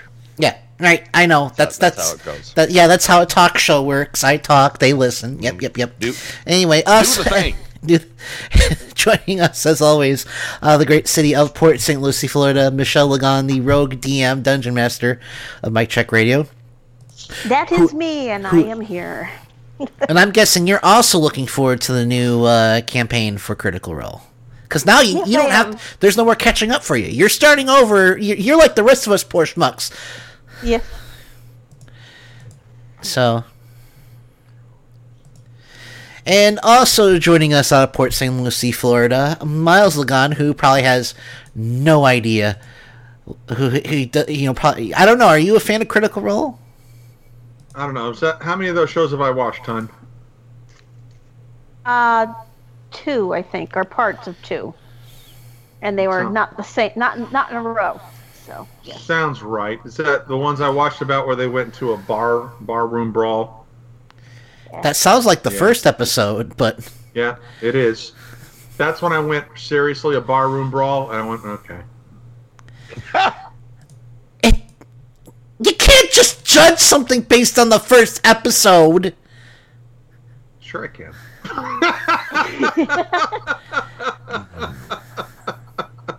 I shouldn't, but I can. All right. You're right. You got me. You are technically correct. You shouldn't judge something on the first episode. No. Unless it's the Twilight franchise. Yes, I think that, yeah. I'll still never forget whatever that riff tracks was where they put Yakety Sax when he was flying through the woods. That sounds like something Riff Tracks. That sounds like something Riff Tracks would do. So it's in the Riff Tracks trailer for it. This Critical Role thing gets better with age. Yes. Okay. If you thought the barroom brawl was crazy, wait until you get to the episode where they use seeming to look like cows and go flying. No, I kind of, when the barroom brawl happened, I just kind of tuned it out, and I'm like, what, why, what? Okay, all right. I imagine there's a story, because that's what I like is to hear stories, Yes, you get that. The thing is, that was the first episode, Miles. I know. Anywho, So we were talking earlier. Says you didn't reintroduce me. Oh, right. I'm sorry, Kenny Pick out of Cleveland, Ohio. Where the number you can call is 330-KEN-1-GOO or 330-536-1466. Thank you. And thank you for lending us your number again. Oh, no problem at all. Kat also says, I would say Critical Role doesn't really hit its stride until the Whitestone arc. That's where that's why I was telling. Remember, Kenny was telling you that. No. I didn't believe you. What was that, about 2 episodes ago? No, the Whitestone arc is like episode 26. No, episode 24 to like episode 40. So can we just watch that and then go from there? Well, if you like it, I would encourage you to watch more. I'm just having fun. I know. Anyway, what were you saying? So we left last segment where I forgot to finish slotting the break again. Indeed. And we were talking about George Papadopoulos. Apparently he has a problem. Yeah, I can read a little bit from Mediaite if you would like me to. Rocket, you turkey! By Justin Bargona. George Papadopoulos, night of heavy drinking and gossiping, reportedly prompted Russia probe. The New York Times is out with a report this weekend that pokes holes in the theory that the Steele dossier was the impetus for the FBI launching a counterintelligence investigation into the Trump campaign during the 2016 election. Instead, it appears that the FBI became alarmed about potential Russian election meddling and collusion between Trump associates and a Russian official due to former Trump campaign advisor George Papadopoulos. According to the Times, Papadopoulos, who recently pleaded guilty to lying to the FBI, is cooperating with special counsel Robert Mueller. And he told an Australian diplomat that he knew that Russia had dirt on 2016 Democratic presidential nominee Hillary Clinton. And then here's a quote. It says, during a night of heavy drinking at an upscale London bar in May 2016, George Papadopoulos, a young foreign policy advisor to the Trump campaign, made a startling revelation to Australia's top diplomat in Britain. Russia had political dirt on Hillary Clinton. About 3 weeks earlier, Mr. Papadopoulos had been told that that Moscow had thousands of emails that would embarrass Mrs. Clinton, apparently stolen in an effort to try and damage her campaign. Does this all sound real familiar, everybody? Oh, yes. Republican incompetence? Yes. Well, no. I'm just saying that these events and things that were going on, and Russia, if you have these emails, please leak them. WikiLeaks going out and dumping the Podesta stuff and everything. And it says, when leaked Democratic emails were first published online 2 months later, Australian officials passed along that information to the United States, which then prompted the Bureau to begin its inquiry. The Times also reveals that Papadopoulos was a significant member of the campaign and not just a coffee boy. Another quote, interviews and previously undisclosed documents show that Mr. Papadopoulos played a critical role in this drama and reveal a Russian operation that was more aggressive and widespread than previously known. They add to an emerging portrait gradually filled in over the past year in revelations by federal investigators, journalists, and lawmakers of Russians with government contacts trying to establish a secret channels at various levels of the Trump campaign. Regarding the dossier, Republicans in Congress and members of the conservative media, not to mention the president himself, have been trying to make the case that the salacious document was the basis for the FBI investigation and used to obtain FISA warrants. Therefore, a lot of effort has been placed on discrediting the dossier and showing corruption within the FBI as it relates to the handling of the document. The New York Times report is extensive and contains a whole lot of juicy details, so check it out at the New York Times. Thank you, Justin Bargona. Yes, thank you. All right, so and since we're on the subject of the dossier, Twitter is exploding over this too, by the way. But go ahead. Awesome. because since you brought up the dossier, I want to point this out because someone called me an asshole for telling the truth about the dossier. The dossier does not allege collusion. You stupid people. All it says is Putin has dirt on Trump, which could be used to compromise him. That's all it says. And it outlines what the dirt supposedly is. It does not allege collusion. That is a completely different thing. Now, could what's in the dossier have been used to prompt Trump to commit to do collusion? Yes. But the Steele dossier does not allege collusion. All it does is allege that Donald J. Trump, a.k.a. Shitler, is compromised by Putin's government due to he's basically blackmailable. Mm-hmm. How's that for an ignorant asshole, you moron? Compromise, yes. So, I was not happy about that. I hate when stupid people insult me. You'd think I would be used to it by now, but, you know. Anywho. So, 2018 is an extremely important anniversary in Japanese history. And I figured I'd bring this up because one of my friends, Michelle Kato, is in Japan as working for JET, which is the government teaching English to cute little Japanese school children program. And this is the 150th anniversary of the Meiji Restoration. Now, what is the Meiji Restoration, you might ask? That's a very good question, Kenny. Thank you for asking that. Yes. Well, thank you. You're welcome. Basically, so when Commodore Perry showed up in Japan's... Now, remember that when Commodore Perry showed up in Japan's waters in, I think it was 1853... Japan had been sealed off for about 200 years. This was called the Tokugawa era. And basically the idea was that Tokugawa didn't want people coming into the country and giving the ignorant peasants the idea that they don't need the shogun. You know, so he didn't, basically he said, no foreigners, everyone get out. And this is when they also, when they persecuted Christians, in Japanese history. So, because they didn't want... It was mostly because they were Catholic. They had no problems with... They didn't care about Protestants, but they had issues with Catholics because Catholics are supposed to be loyal to the Pope. But anyway, that's neither here nor there.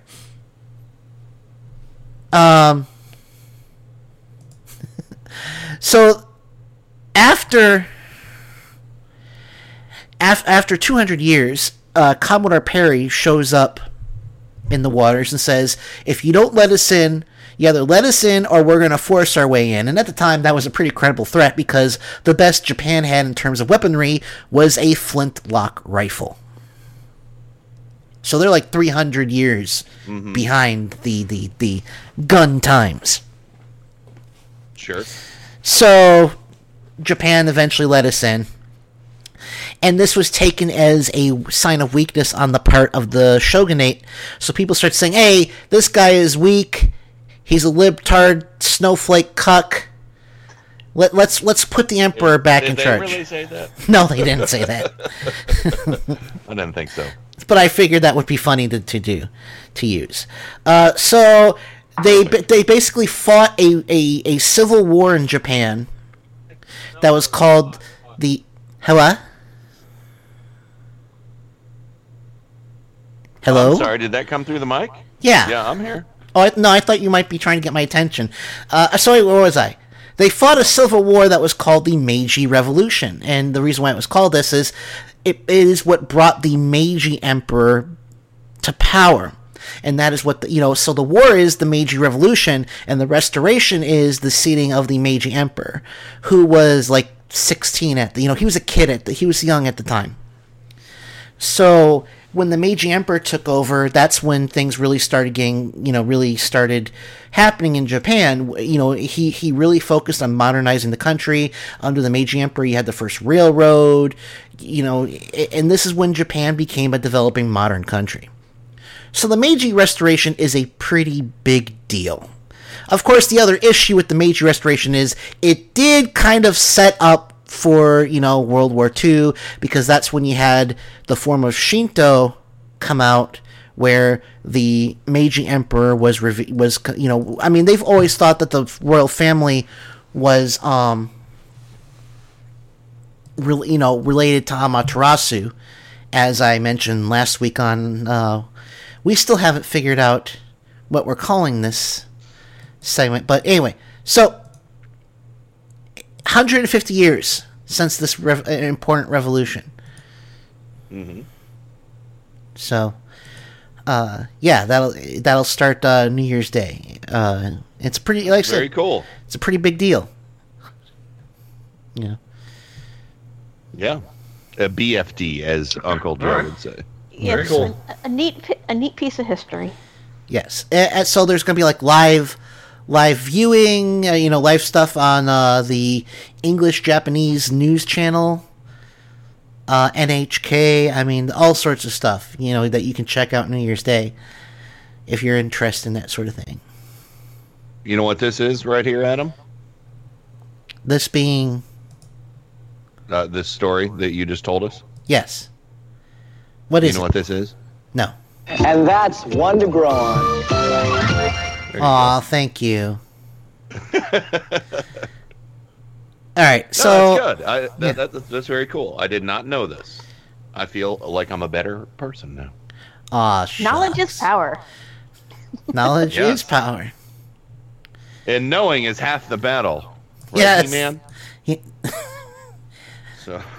Or was that G.I. Joe? That was I thought you were joking. It was like he must mean G.I. He must be joking, because there's no way he wouldn't know that was G.I. Joe and not He-Man.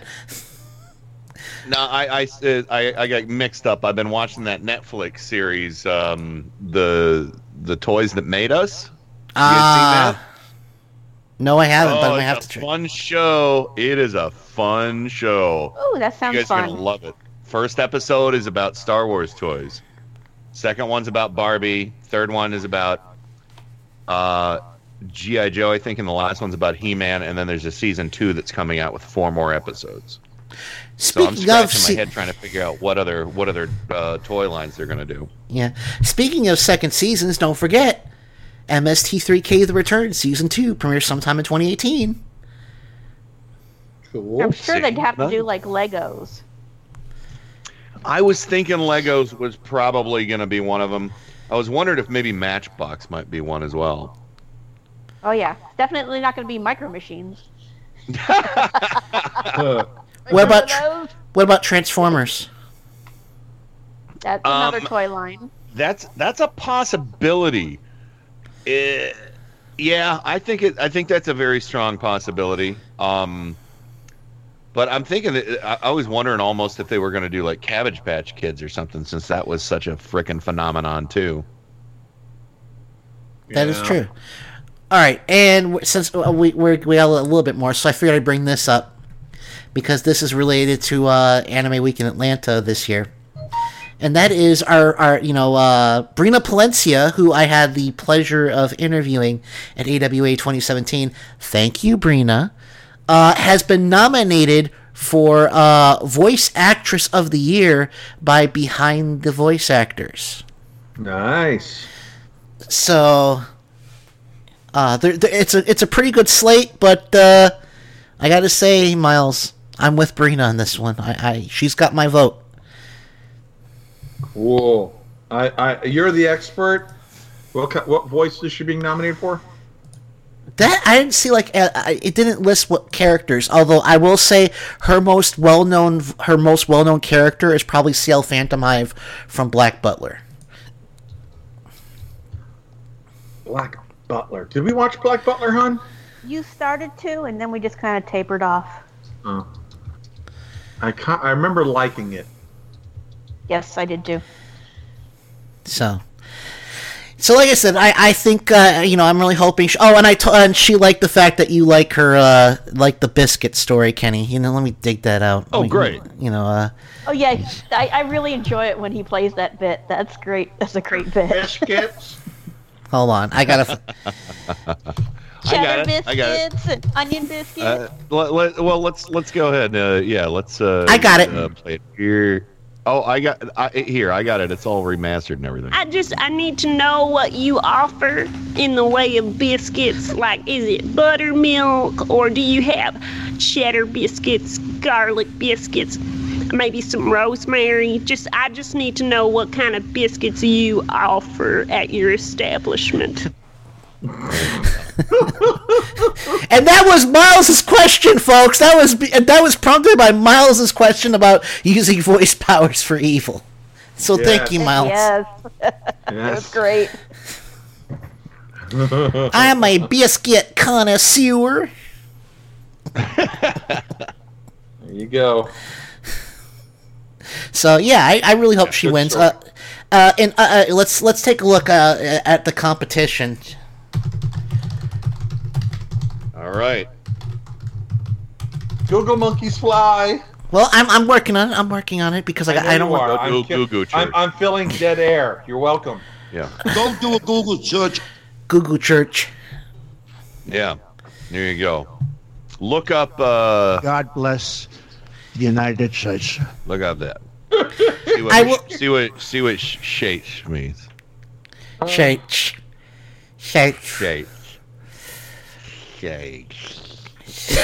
Oh, that was a wet one. Yes. All right, hold on. I got it. General, let's see here. Okay, so voice actress of the year. Okay, notable 2016 roles. Let's take a look at this for Brina Palencia. Tony Chopper from One Piece. CL Phantom Hive from Black Butler. Let me see here. Verona from Durarara. There, I got it out. And Minoru from My Hero Academia. Those are the roles I'm most familiar with. So her competition is the only name I'm really familiar with on this list, other than Brina, is Caitlin Glass,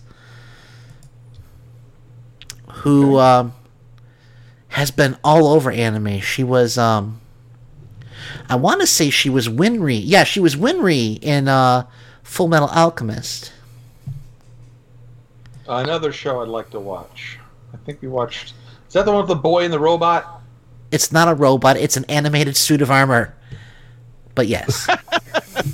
Held together by a soul of a child? Yes. Right. Robot. Got it. Oh, God damn it. You're making a mockery of the series! It's like you two are. It's like you two are brothers. You two are just like, you know. I wish you could hear Michelle laughing right now, because I can hear her laughing, but she has her mic muted. And is that a robot? Is that a robot in that? Is that the one with the kid and the robot?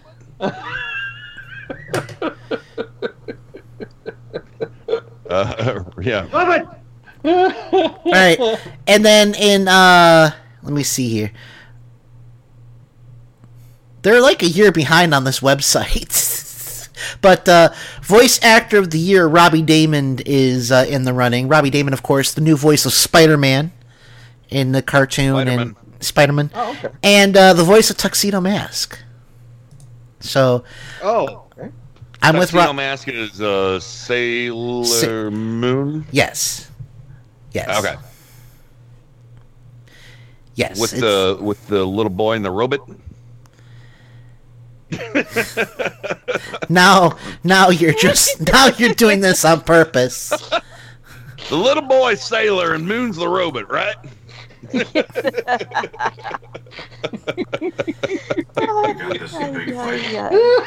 is evolving into an awesome new comedy. It is good to laugh. Yes. No, that's funny. That's good material. That is good material. But yeah, I'm with Rob. I'm definitely voting for Robbie in this. But yeah, like I said, I really hope Brina Palencia wins. She is an amazing person, and you know, next time she's there, I'm planning on putting in for another interview, and hopefully she'll be like, Adam wants to interview. Yes, I'm on board for that. probably. You know what? You should reach out to her at some point and give her the call-in number for when we're doing the show and say, hey, because that works a lot better getting celebrity interviews. So if you got a number to give, then they're like, ooh, I don't have to give my number out. You know. Yeah, and I do have her. I do have her personal email. I could give her a call, or not a call, but an email. Say, we got a call-in line on occasion now. So you should I mean, if you want to about me being on the show, I'm just saying. Oh, yeah, that's right. Well, I will be warning them that you're going to be on the ground with me next year at AWA. Yeah. Unless Michelle's changed her mind about wanting to interview people. No, I'm good.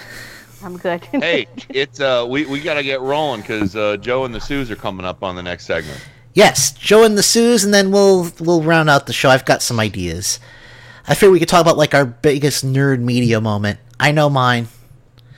Oh yeah. That's we can give recommendations of shows we watched over the last year. I could bust out some clips of things that I've watched over the 2017, whatever. But yeah, there you go.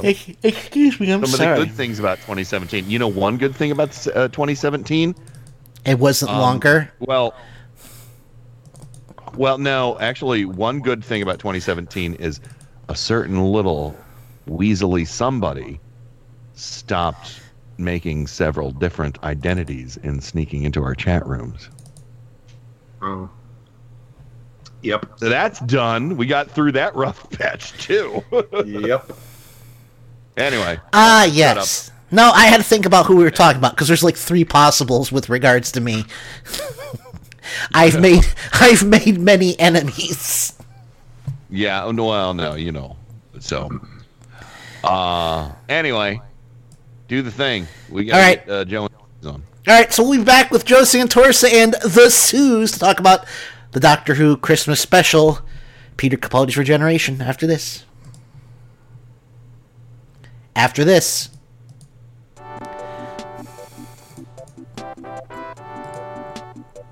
You're listening to Mike Check Radio with Adam Hebert. It's more like a big ball of wibbly-wobbly, timey-wimey stuff. Mike Check Radio with Adam Hebert at Indie Media Weekly Radio.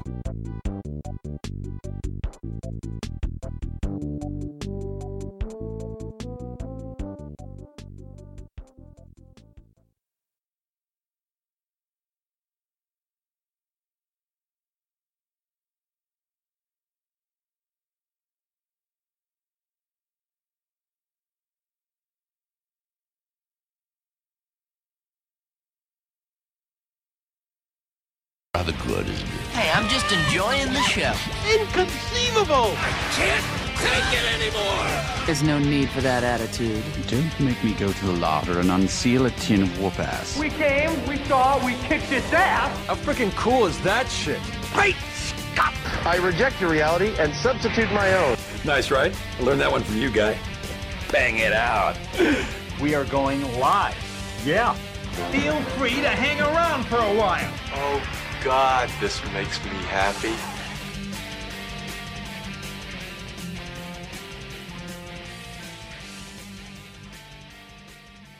This is Susan. Hello, Susan. Using the microphone of Kenny Pick. Yes. Hello. You're with us. Yay. All right. Anyway, we're back for the final hour here on Mike Check Radio. Joining us for now is Susan, Kenny Pick's wife. How have you been? How was your Christmas? Oh, it was good. It was fun. It snowed a lot here. I heard. So we didn't have to do as much traveling. So that was good. But we still hit like a lot of houses. All the vital parts. Yeah. Well, that's good. Anyway, joining us as always out of the great city of Port St. Lucie, Florida, the rogue DM Dungeon Master, Michelle Lagan. And that is me. Yes, it is. And also joining us out of Port St. Lucie, Florida, the GM Galaxy Master of Mike Check Radio, and also the amazing Karnak, Miles Lagan. Yes, greetings. Yay, And Miles. hi, thank you. And yeah, that's a fun robot story. I'm gonna definitely have to watch that.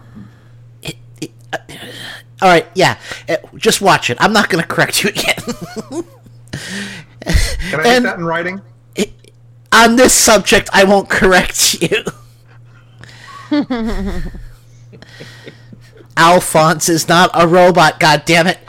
Anyway, I'm sure we're boring Joe Santoris out of Scranton, Pennsylvania, with our anime talk. I'm never bored. Well, but you are also here. You know, you're here for a special reason, a very special reason. And first of all, thank you for joining us. By the way, you're welcome. Did you have a nice? Because you're never bored. Because you're never bored. That means you're never boring. Thank you. Mm-hmm. I never thought. Joe. Hi, Miles. Hi, Michelle. I'm having one of your cookies while I'm here. Oh man, we are so. I am so with you on those key lime white chocolates, man. Oh. They are the bomb. Oh, get out of here! I mean, come on. I wouldn't even let anybody have any. The aftertaste is my favorite part. Just sitting there and savoring it. Oh yeah. Yeah. They were Key lime good. is a special thing. As far as those molasses, they're no slouches either. Oh yeah, those were delicious. No. Yes. So I trust you had a nice Christmas as well, Mr. Santorsa? Well, we won't go into my Christmas, but I want to tell you that 48 degrees is not the same as 12 degrees. Yes. No, it is not. Even on a TARDIS, there's a big. No. I know that. 12 degrees. Okay. I know that. 12 degrees is as miserable as it gets, unless it goes like way below. Then it's like breathing trouble time. Yeah, it was 1 degree this morning here. Yeah. Jesus Christ. 1. And your colleagues are probably like, it's still hot. The colleagues were out on the deck laying asleep like it was the middle of July. Oh, I bet. They And must they won't love come this in the weather. house, I'm telling you. They won't. Single digits is still t-shirt weather for Michelle. No, I'm not that bad.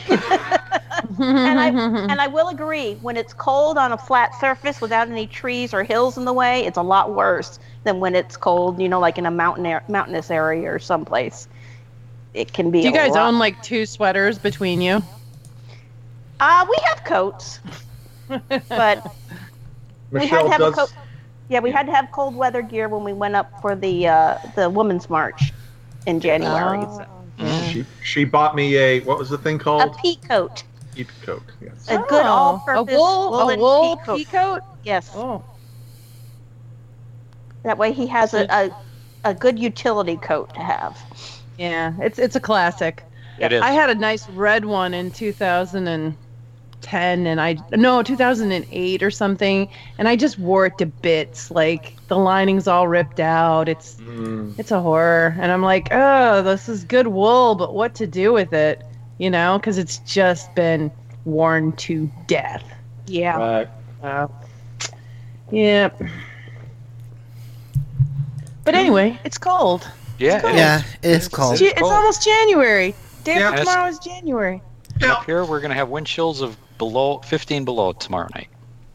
Is it me, or does it look like the doctor wears the same clothes whether he's in a desert or in an ice tundra?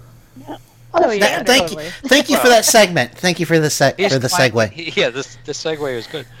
He's climate controlled. The TARDIS climate controls his environment, so it doesn't matter where he is. Yes, that is true.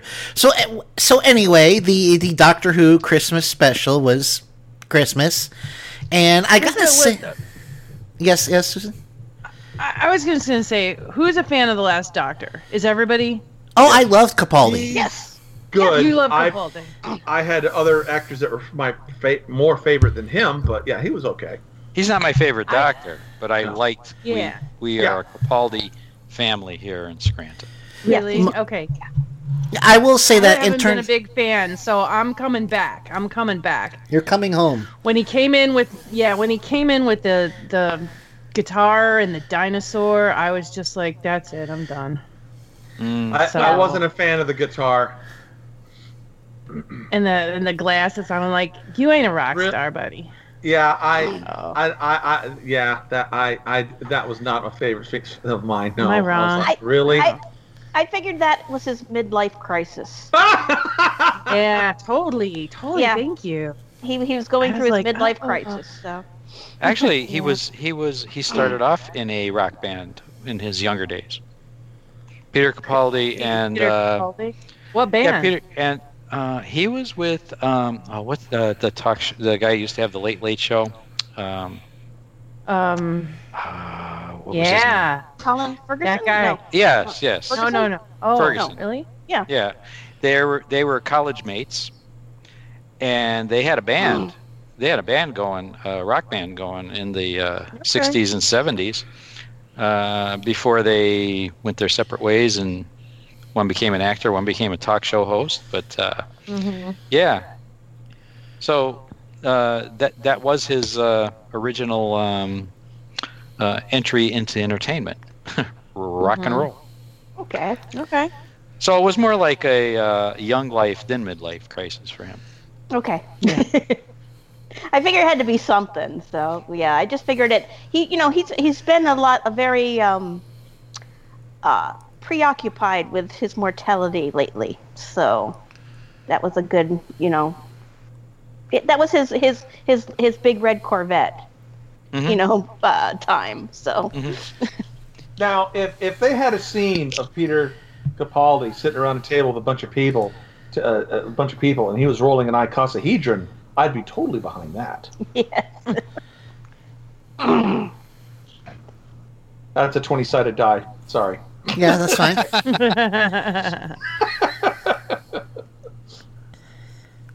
Anyway, he was. The character was a bit, but he was a bit obsessed with his mortality. But if you remember, toward the end of Matt Smith's reign, right before Capaldi, he was too. If you remember that whole sequence right at the end. Yeah, and he went into anger, didn't he? Yeah. Matt Smith went into anger more than the playful side. So. Yeah, the recent doctors didn't go quietly. Earlier, like William Hartnell and Pertwee, they sort of went quietly, But lately they've protested a lot. Like they want to do this role, like the you're saying that the actor is bleeding into the character. No, I just they seem to make the character more reluctant to keep regenerating. I think that's what that is more about making the transition from the current Doctor to the new Doctor a thing, an event to watch. Yeah, and so they hype it up a bit, which. Yeah, because the first regeneration from Hartnell to what was his name? The second Doctor. That sort of just happened because Hartnell didn't want to do it anymore. So they just had to come up with something, and they came up with regeneration. Really? That's how they decided to start doing that? Yeah. It was quite uneventful. Yeah, it was. That's what you get with an imagination. You can do in a sci-fi show. You can do just like, for example, in Star Trek, the transporter was not a thing, but because they didn't finish building the shuttlecraft, for the scenes to be filmed in time, they said we got to find a way to get to the planet. And they're like, hey, let's dematerialize people on this platform. Like, okay, go. Yeah. Right. That's smart. And Hartnell too had a little bit of a drinking problem, so he sort of bugged out, and they didn't know what to do with the character, and that's why it was Patrick Troughton took over, who was a friend of Hartnell's, by the way. And, now, was that the second Doctor, or which Doctor was that? Yeah, he was the second one, the one that looked like Mo Howard. Yeah. You know the one I mean? Yes. Yeah. You guys know that I have like all the last birthday. I got all the Doctor Who figurines, right? Oh yeah, I heard about that. Isn't that funny? I'm just like, I just want them to play with my Blythe dolls, so I don't know. Well, I watched every episode from the first William Hartnell one all the way up to now. Yeah, wow. And the ones that are available. A lot of them the BBC destroyed, actually. Yeah. Which is crazy. They did not keep them, no. No. So, but all the ones that are available I've seen, and I they're have very to say, the early ones, my brother loved them, and I would watch them, but, like, the way they're written is not, like... I just really didn't like the way they were written. Oh, the early ones. I really enjoyed the early ones. I enjoyed the whole series, but I was a child, watching them, and I didn't really get it. I mean, but well, I got a lot of mine. I liked it, but I didn't get it. Yeah. I'm too young to have watched them all at first hit, but I have to say I started watching during the Tom Baker era. Yeah, me too. Yeah, I think I might have too, but I watched some early ones, like First Doctor ones were on rerun late at night. And if me and my brother could watch, for some reason we would watch on the upstairs TV sometimes. And you're talking about Hartnell, let us sit up, Yeah, I think so. And Troughton and Pertwee, those early ones, yeah. They were black and white. I know that. Yeah. I think Tom Baker was the first that they started doing in color because the BBC, a lot of the BBC shows were starting to come over on PBS. Yes, that's where I watched them. Yeah. Yep. Yeah, that we must have. And Tom Baker was the fourth, and I just know that because I've got Wikipedia. So, I'm not going to lie to you. Well, I want you to know my wife ordered me for Christmas. I haven't gotten it yet, but she ordered me a Tom Baker scarf. Oh. Now they come very iconic. They come in 6 and 12-foot lengths. Yeah. And I was going back and forth. I thought the 12-footer would trip me up, so I went with a 6-footer. Oh, that's cool. Yeah. I like a long scarf, but I have to tell you, we had a friend back in, I don't know, 2000 that wanted me to knit him one, and I was like, oh, yeah, that's a big thing to do, I think it was 2004, and he was like, I'll get you the yarn if you'll knit me one, and I'm like, oh, I can't imagine how boring that would be to knit that 12-foot scarf. Oh yeah, it's 8 miles. I'd still be doing it if I started it in 2004 when he wanted her 2003. A 6-footer's good enough, isn't it? And Theo is sending me his old Doctor Who scarf and hat, which is going to be fun. Oh, cool. Oh, I have to get the hat. Oh. The Tom Baker era. Oh, yeah. So anyway. Yes. Anyway, the new Doctor Who. So what did you think of the Christmas special? I enjoyed it. I mean, I read a review from the Telegraph that complained about it, saying, there's no villain. It's like internal struggle, like Kenny said in our group chat. Not everything. Sorry. Yes, Michelle. No, that's the same thing I said to Miles. There is no physical villain. It's all about, his internal emotions, and both of them dealing with the fact that they're going to have to regenerate. So, yep. And I was really enjoying on Christmas Day, for some reason, they had the BBC, and I was just watching they just kept doing different episodes. I thought they were in line, but they kept kind of jumping around a little bit. And I was really enjoying having that on and getting some housework done at the same time. But there's a lot of internal struggle between the Matt Smith, Peter Capaldi thing, Yes, there really is. So. Well, it's like you remember when in the Doctor Who 50th anniversary special when the War Doctor met the 10th and 11th Doctors. Yeah, that's what I'm thinking of. He was like, "Am I having a midlife crisis?" And it turns out, yes, he was. Of course, midlife to them is around 1,500 years. Well, isn't that one life? Like one regeneration is 1,500. Yeah, I don't know how they count that. I don't know. It was getting on my nerves how they were comparing each other together. Like River Song was just like, oh well, this other Doctor is so much better than the David Tennant one. He's so much stronger. That's blasphemy. It is. It's like, why are you comparing yourself to yourself? I just don't get this. Everyone knows the 10th Doctor was the best. Yeah, I'm with you on that, Adam. I can't believe we're agreeing on something. This is so 10th? Great, Adam. Really? Yeah.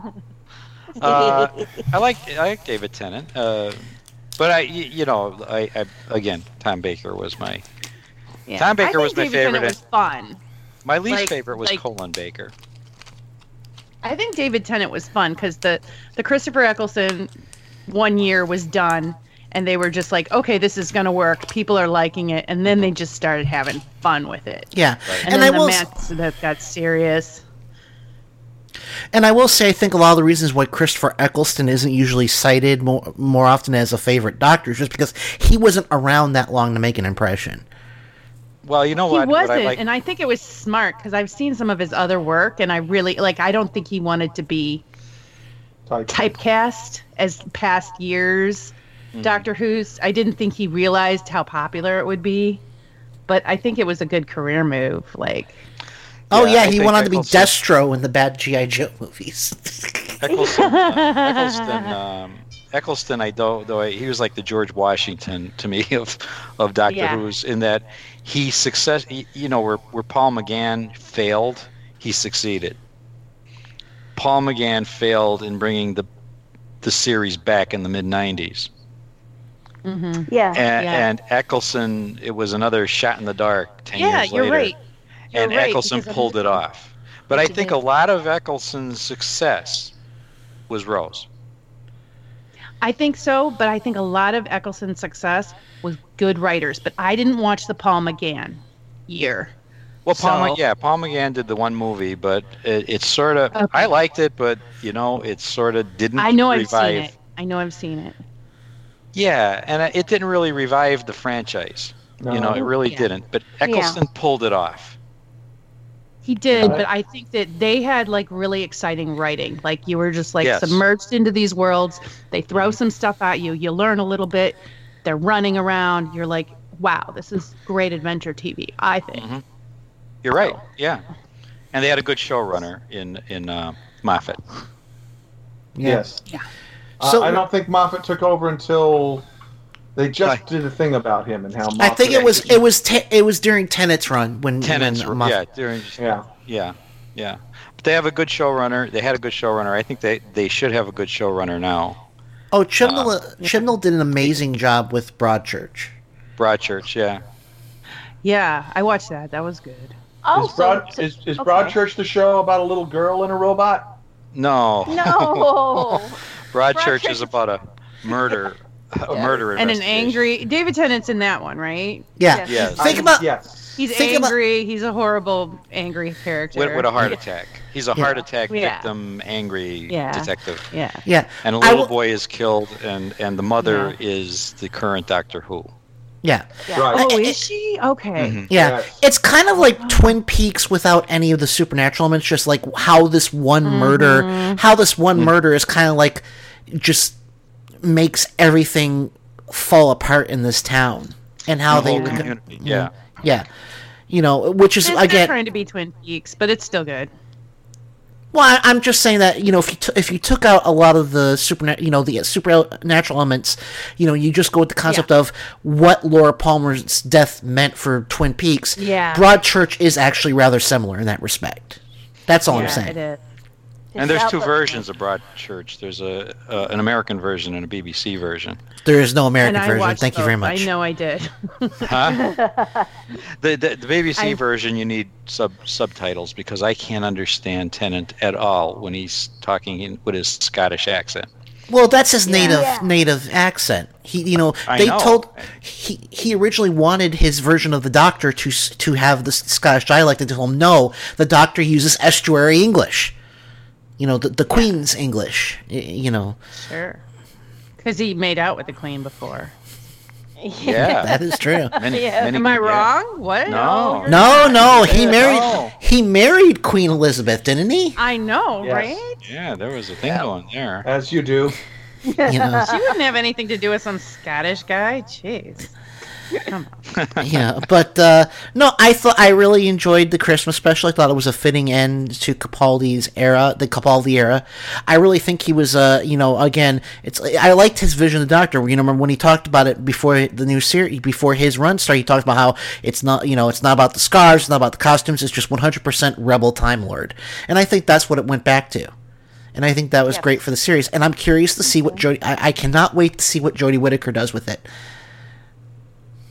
I'm excited. Yeah, I like the way they... And I thought it was pretty symbolic the way they brought the first Doctor back with the 12th Doctor. William Hartnell? William Hartnell. Well, but it was not him. Yeah, it was Walter Frey. It was Walter Frey. Yeah, the guy. Right. Well, he's also in Broadchurch. I forget his name. David something. Yeah, he's a great actor.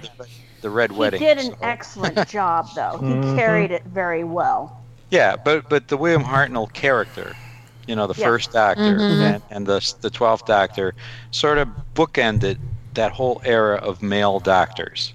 And I thought it was very clever the way they did that, the way they bookended it. Hop in on the last couple minutes. Okay, you guys, what do I need to know, having not watched all the Peter Capaldi? What do I need to know jumping back in again? Like, I watched some of the Peter Capaldi. I haven't watched, but I would a great relationship between him and Missy. What did I miss? With who and who?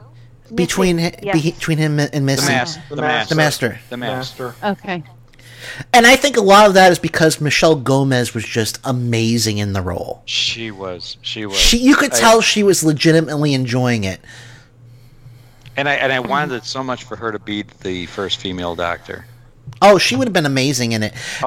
She was an amazing Master. You know who if they keep going with women doctors, I think we could see once she's done as the Queen, Olivia Colman could be a good choice. She's she's done good comedy. She was in Hot Fuzz. She's got drama chops as shown in Broadchurch, and she's got an existing relationship with the new showrunner Chris Chibnall. Actually, full disclosure, my wife thought Olivia Colman should have been the Doctor. When she heard it was the girl from Broadchurch, that's who she thought it was. No. Well, she was amazing in Broadchurch as Ellie. I mean, she, and the relationship between her, one of the high points of that series was the relationship between her and Alucardi, who was David Tennant's character, and how, yes, she gets irritated with his attitude, and his dour, personality, but you gotta understand that this is a guy who's seen the worst humanity has to offer. People murdering kids. She's never had to deal with this. So I think that they really complement each other, and I would love to see her, I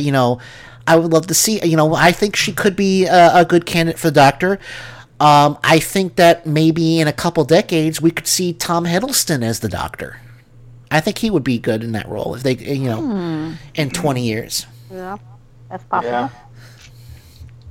Okay, you guys, Ken wants you back. Okay. Well, thank you for joining us, Susan. Something real quick. Uh-huh. I want to tell you something real quick. This is very penciled in right now. Uh-huh.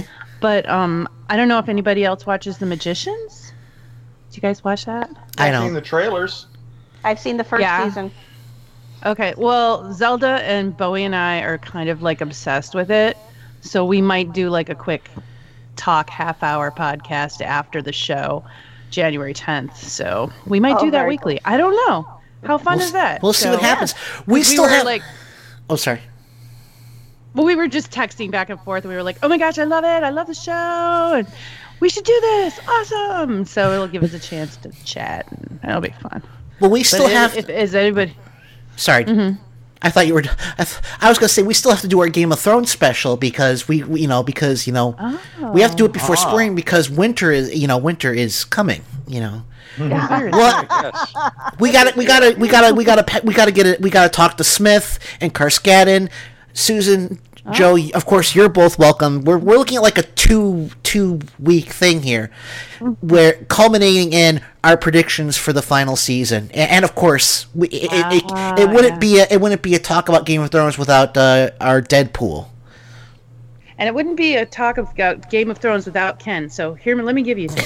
Oh, right, I'm coming back. I'm coming back. Coming back. Need to get my headphones on here, and then I'll be a real boy again. So, all right. And now, one thing I want everybody to think about related to Doctor Who going forward, as we know, William Hartnell's Doctor Who was recast. Of course, I don't know the actor's name. By the guy who plays Walder Frey on Game of Thrones. Mm-hmm. Right. I think we should do a Fantasy Film Ball edition, recasting the other Doctors after Hartnell to make future appearances in Doctor Who. Doctors that are have either passed on or just Doctors who've passed on. So we'll go with Doctors but there's only 2 3. and 3. Yeah. Well, didn't Tom Baker do a cameo role? He did. Yeah. As like a curator to museum. Yeah, curator to museum. Yes. Yeah. Right. And I thought was that very was meta. hilarious. Very meta. The first 3 Doctors are dead. Yeah. I know David Tennant is married to Doctor Number 5's daughter. Yes. Cool. Peter Davison. Mm-hmm. Yeah. And Peter Davison made a cameo in a Christmas short, right? Right. Now, I know Sylvester McCoy made an appearance in Sense8, if you watch that series. Yeah. Yeah, he was also Radagon, one of the sages in the Hobbit movies. Radagast the Brown. And by the way, there's a really obvious one for John Pertwee that we could all probably pick, and that's of course his son who plays Alfred on Gotham. Yes. Oh, okay. So that would be a good one. But if Sean Pertwee doesn't do it, that's too obvious. So if we're gonna do Fantasy Film Ball on that on a future episode, Sean Pertwee should be out of the running, just in case he doesn't want to do it. Right? As a matter of principle, I agreed to this. There you go. So we're running a little bit long. Joe, do you want to stick around to the end? Do you need to go? Sure. Yippee! All right, so during the break, think about what your best, in terms of movie moment, or if you watch anime like I do, like your big nerd moment of the year. Spoiler alert, mine is not related to Star Wars, which I'm sure will shock everyone. On this program. And also, spoiler alert, mine is not related to Justice League, a movie I've waited for my entire life. Wait, you went to watch it and you didn't tell me? No, I didn't go to watch it. I'll tell you what happened. Okay. Wow. Okay. Well, then we better go. Oh, no. Don't do that. We'll be right back after this.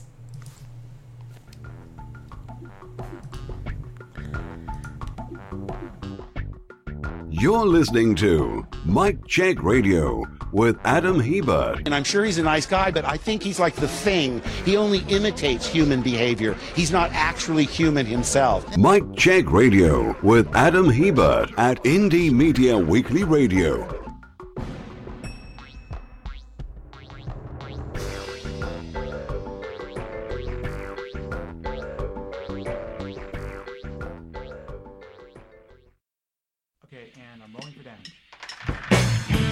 Welcome to the labyrinth of the world.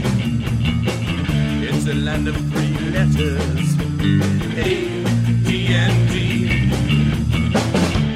Filling out your character sheet. You're keeping track of HPs and XPs. He's a role-playing master of a polyhedron cancer. He's gonna kill you with his knife. He's a role-playing master of magic missile blaster. His armor glass is -10. Bag of holding my flint and steel.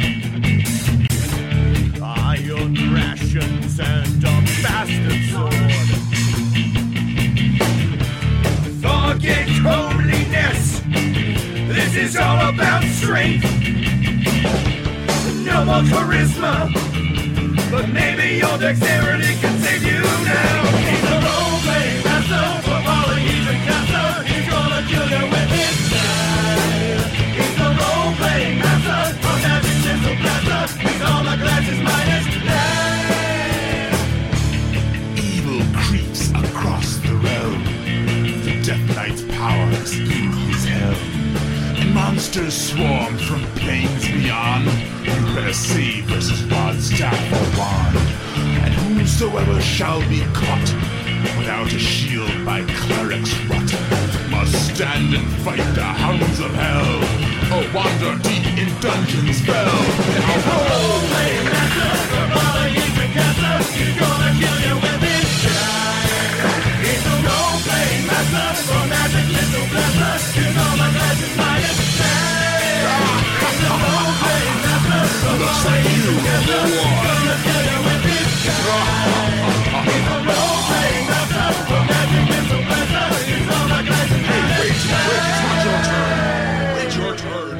No, I didn't even tell you what's in the room yet. Hold on a second. Goodbye, Gary.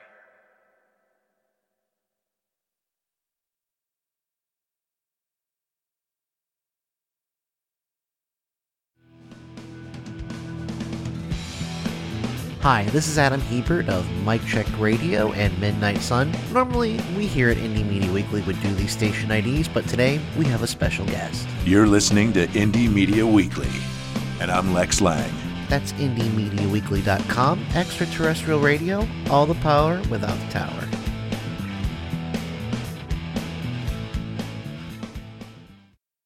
Well, hello there. This is Kenny Pick. Thanks for listening to Indie Media Weekly. Be sure to check out my show, Turn Up the Night with Kenny Pick, live every Tuesday and Friday from 7 to 10 p.m. Eastern, right here on Indie Media Weekly, for those who dare.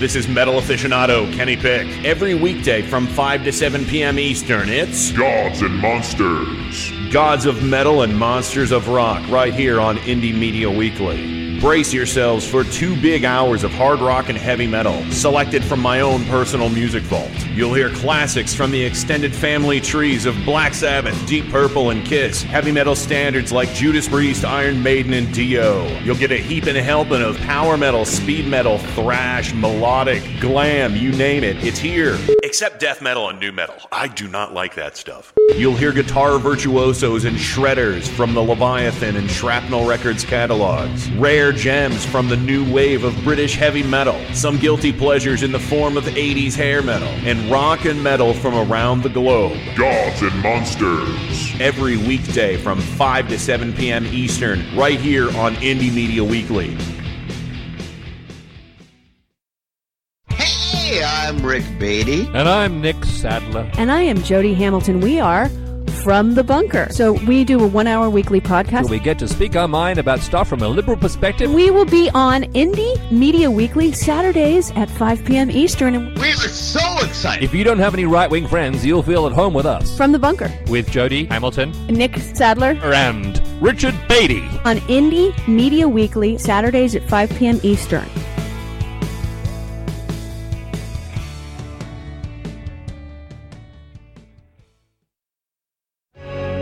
Hi, this is Kenny Pick, and be sure to listen to my music program, The Night Show, every Friday from 11 p.m. to 1 a.m. Eastern, right here on Indie Media Weekly. The Night Show features a broad selection of eclectic music from my personal library, as well as your requests.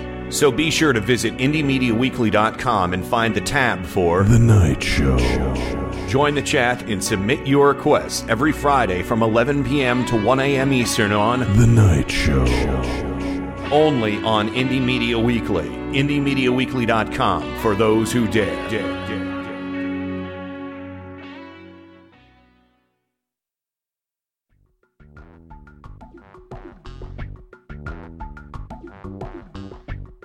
You're listening to Mic Check Radio with Adam Hebert. Yes, master philosopher, alchemist, and eternal love god. Oh, enough of that. We don't have time for your long-winded self-introductions. Mike Check Radio with Adam Hebert at Indie Media Weekly Radio.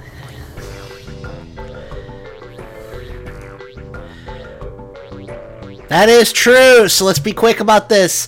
Miles and Michelle Lagan out of Port St. Lucie, Florida. They enjoy playing RPGs. Yes, hello, ready to go. Oh, and it just dropped down to about 73 degrees in the house, so I put on a robe. Wait. A paisley robe?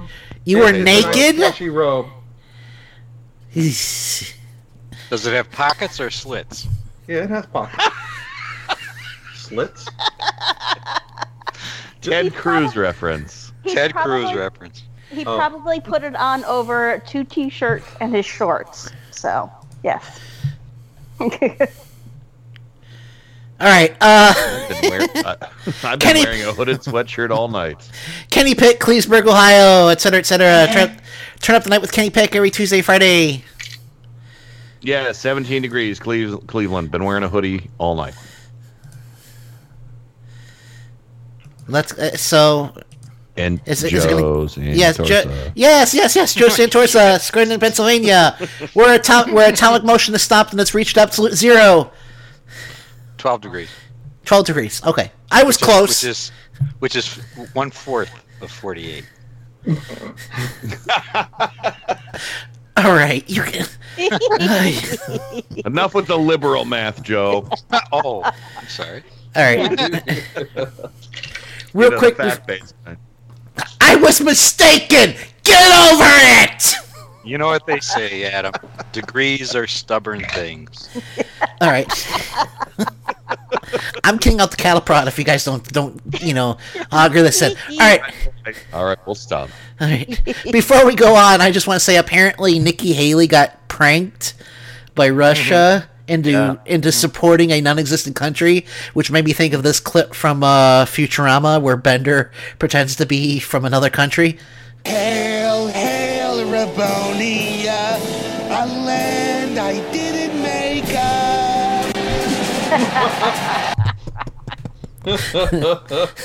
Yes. So I had to bring. All right. Anyway, so I'm sorry. They should have brought up this country though. Becky, Stan. Yeah, that was. I can't believe I didn't think about who's Becky, Stan. God damn it! I resign. You know who to blame right now, Hebert? Blame yourself. I do. Kenny, come on. I was raised Catholic. Of course I'm going to blame myself. There you go. Yes, Blitz. Yes, Blitz. I was raised Catholic. It didn't take, but I'm still going to blame myself. So, anywho. Okay, so one of the things... We talked about this before, but I think one of the highlights of the year was we got some awesome stuff. Some great entertainment this year. We got several great movies, excluding Justice League. Which I believe Kenny had a story about that, right? Well, okay, here's how it goes. Apparently, there's a bunch of people in Korea and China and stuff that have been filming parts of Justice League and putting them on YouTube. And the other day, I went and I watched a scene on YouTube because I was like, I just heard, I usually don't care about reviews, but when I saw the audience reactions and all the ridicule over the bullshit they did with Henry Cavill's mustache and the horrible CGI, I watched a scene and I was like, how could I not bust out in laughter at this movie if I went to see it? Because it looks horrible. Oh, no. It looks so horrible. The CGI is garbage. It's so weird. I watched one scene from it, and I'm not going to spoil anything. And then I watched another scene from it, and then I was like, I don't want to see this movie. And then I just went ahead and watched a bunch of other scenes from it on YouTube. And I'm like, this is A, generic, B, poorly executed, C, just laughable, and it just confirmed everything I said about Zack Snyder. And no matter how much polishing Joss Whedon did, that turd was still a turd. It was awful. It was what I saw. I didn't see the whole movie. Again, I'm not going to lie to anybody, but I've seen probably about 30% of the movie, and everything about it. I mean, the dialogue is bad. The framing is bad. The reshoots are bad. The CGI is bad. Just everything about it is bad. And again, the Justice League. I have the most prized comic books in my collection are Justice League comics from the 60s in like the teens. I don't have like Justice League #1 or the Brave and the Bold comics that they first appeared in or anything like that. But I have like Justice League 13, 14, and 15 or something like that. You know, and a lot of other low numbers in the series. And that movie is a fucking joke. So, anyway. Yeah. That's well, all I gotta so real quick before you get started, do you think that if they had just said, all right, Joss Whedon, we're doing this from scratch, it would have been a better movie? Do you think? I mean... Well, yeah, I mean, probably. But the big problem is, where the fuck does the DC cinematic universe go from here? I know what the setup is because they finally decided to do a post-credit scene. But I know where they're going after this. But honest to God, at this point, I'm like, I don't fucking care. Until Wonder Woman 2 comes out, right? Yeah, I mean, Wonder Woman I'm fine with, but I don't even look at it. That was, like I said, when I had first seen it, it's not just a good superhero movie. It's a good movie, period. So I'm not even considering it as part of the entire, DC cinematic universe. I mean, I'm okay with Man of Steel. I'm okay with Batman v Superman. I'm looking forward to Aquaman, maybe, if they can rein in Jason Momoa a little bit. But Ezra Miller is Flash. Dude, he needs a spanking for some of that shit he did. I mean, it's like, some of the stuff he did in the movie, it's kind of like, oh, that's cute that he did that. That's cute and quirky. And then at one point, it's like, no, he just needs to stop now. It's just like, your whiny, child family member at Christmas saying, "Can I open another present? Can I open another present?" No, just calm down. It's gonna happen. Stop being a little weirdo. All right. So anyway, I'm gonna shut up now. All right. So I'm gonna start, Joe. If you don't mind, I mean, is there any other than? Well, I think I suspect you'll it'll be Doctor Who. But I mean, are there any good nerd entertainment moments for you this year that stick out? Many. Sadly, the end of Sense8. I don't know if anybody watches Sense8. We know Kat is a big fan. Yes. Is she? And great cast, great characters, great storyline, and I was very disappointed that they canceled it because the production was quite expensive. I understand, because they actually shot a lot of it was shot on location, and these people were from Iceland and India and the United States, and they were actually very authentic with their shooting, and it was well done, well written, characters I loved, and they are going to do a movie. Because there was so much uproar from the fans that they discontinued the series that they're going to do a finale movie. So Sense8 was one of my favorites. Stranger Things. Good choice. Was a. Go ahead. I did not like the new season of Stranger Things. I there were parts of it I liked, but overall, I thought it was a big disappointment. I I liked it. I think I know what it was. I don't know if it was for you, but for me, it's always a letdown, the second season of a great series, because initially it's like the first time I saw Alien. The first Alien was just like blew you out of your seat. Oh yeah. The second one and the third one, you knew what to expect. It was like doing it over again. It's like having the second piece of cake. It's like, yeah, it's still delicious, but it's not like when I first tasted it. Mm-hmm. And I think it's the same thing with what I experienced with a little bit with Stranger Things, but I still really enjoyed the second season. And it was sort of like a segue to what's coming up in season 3. I hope there's something really amazing in season 3. I'll watch it. I have a feeling there is, but and I've seen this happen with other series where the middle season sort of is like a placemaker. For sophomore slump. Yeah. And I will say, sorry, I thought I will say. No, go.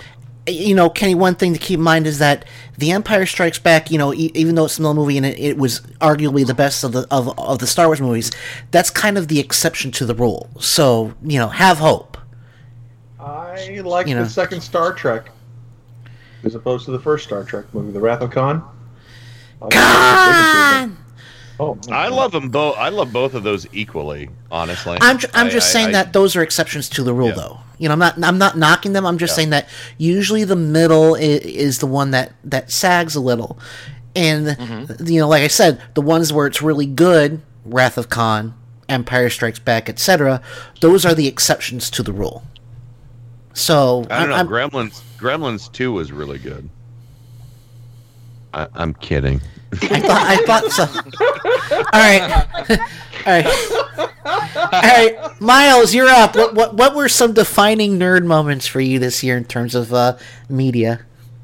I like the Guardians of the Galaxy. Okay. I haven't seen Blade Runner yet, but I'm looking forward to seeing it. That's definitely it. Logan, I thought was a nice end to that run. I thought it was a good, way to cap that story off. Hugh Jackman can't last forever, but you're right. I mean, so yeah, and of course Wonder Woman. Enjoyed that a lot. That was good. Michelle. Still haven't seen Justice League, but sorry. I'm done. I keep talking because I hear empty space and I feel the need to fill it. It's okay. Go ahead. I agree mostly with what Miles has said. However, I will say Thor Ragnarok really blew me away. I really, really enjoyed it, and nothing like watching Banter plant his face in the middle of Bifrost. That was an amazing scene. That's the one scene out of all the movies I've seen this year that I will remember because it was just so unexpected. Oh yeah. Oh yeah, definitely. Oh, and one other highlight for me this year, I wish it would have been a little bit better, but I really, truly did enjoy the hype and the lead up to Alien Covenant. I wish it would have been a little bit different, and I know Joe feels the same way, but I really, truly enjoyed Alien Covenant, mostly because it's just visually spectacular, and I love David Fassbender in the roles of David and... oh God, I forgot the other android's name in the movie now. But yeah, that was great. Walter and Danny Walter, yes, Walter, and Danny McBride surprisingly did very well in a largely dramatic role. Yeah. All right. I think that brings it to me. Am I forgetting anyone? Is that a no? No, I think we're good. All right, so for me, one of my defining nerd culture moments was the No Man's Land scene in Wonder Woman. I thought that was very well shot. Yeah. Great music for that scene. It was great.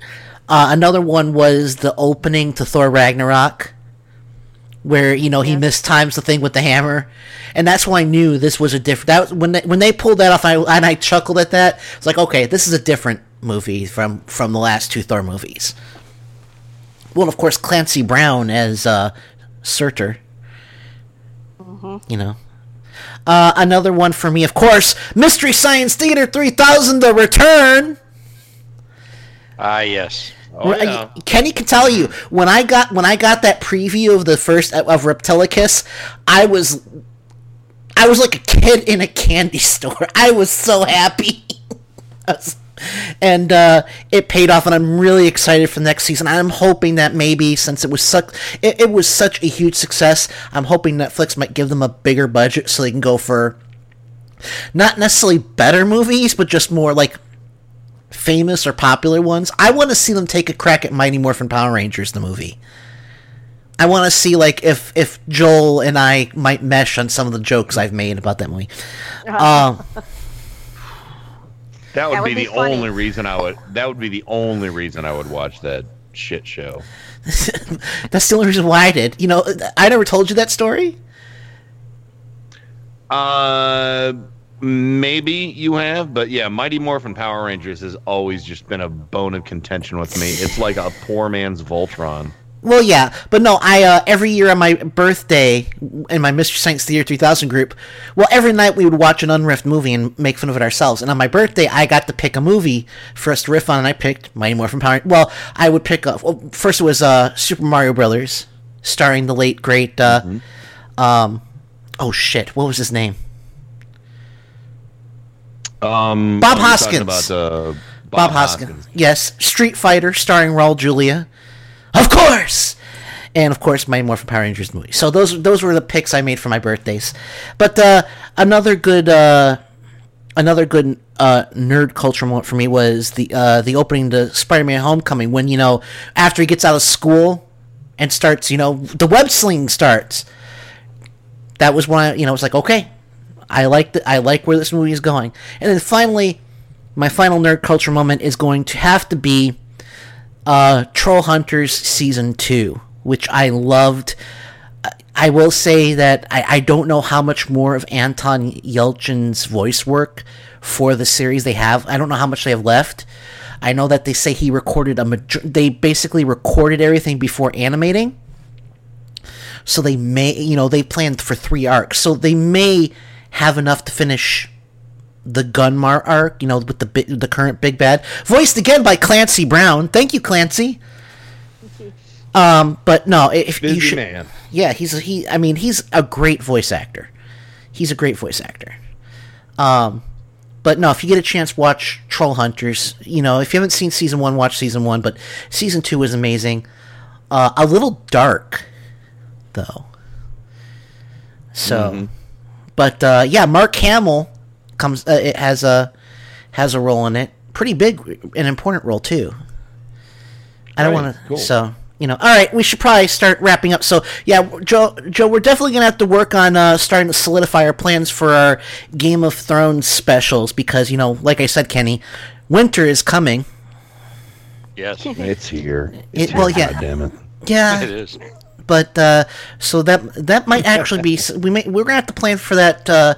Sometime when it's a slow news weeks, I think, yeah, that way we could just focus on Game of Thrones. That'll be next decade. Yeah. and don't forget to start working on your Deadpool, folks. It's not going to be a Game of Thrones discussion without the Deadpool. I don't want to think of anybody dying. My money's on Tyrion Lannister to live. Really? Oh, jeez. Yes. My Deadpool, the Night King. You like that one, right, Michelle? Come on. Yeah. To live or die? That one's I said my Deadpool, the Night King. Okay, I'm just making sure. Yeah. Now, this is the last season of Game of Thrones. Yes, right? but yes. Yeah. Do I get the impression you disagree with me that Tyrion is not safe? Tyrion? No, not for me. But no, Miles. From what I understand, after this season, it's going to be dun dun dun dun dun dun dun dun dun. Dun dun dun dun dun dun dun dun dun. That's not what I heard. I heard was very there's good. Spin-offs. I've heard spin-offs, but there'll be a prequel probably. That's what they're talking about, a prequel. Yeah, Yeah. which I'm cool with. I like that idea. I think Daenerys gets it in the end. I That's agree. my did. I don't think Daenerys is safe, but I'm just surprised you seemed to disagree. You seemed a little incredulous about Tyrion, because my reasoning is that after this great war is over, they're going to need someone who is politically astute to stitch the realms back together, and that's Tyrion. Tyrion is the most politically astute character on that show. Oh, I thought you said he was going to die. No, I said you he. Hear my quick Azor Ahai theory in a nutshell? The prince that was promised. Sure, go for it. I'm just gonna say this, and I thought about this really late at night as I was dozing off.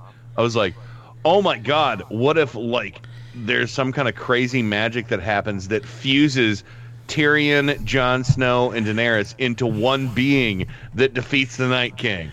That's Azor Ahai.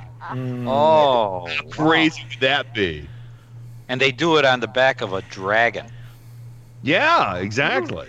So one of the live dragons. Yeah, well, of course, I thought maybe all three of them would be flying into combat on a dragon, but only that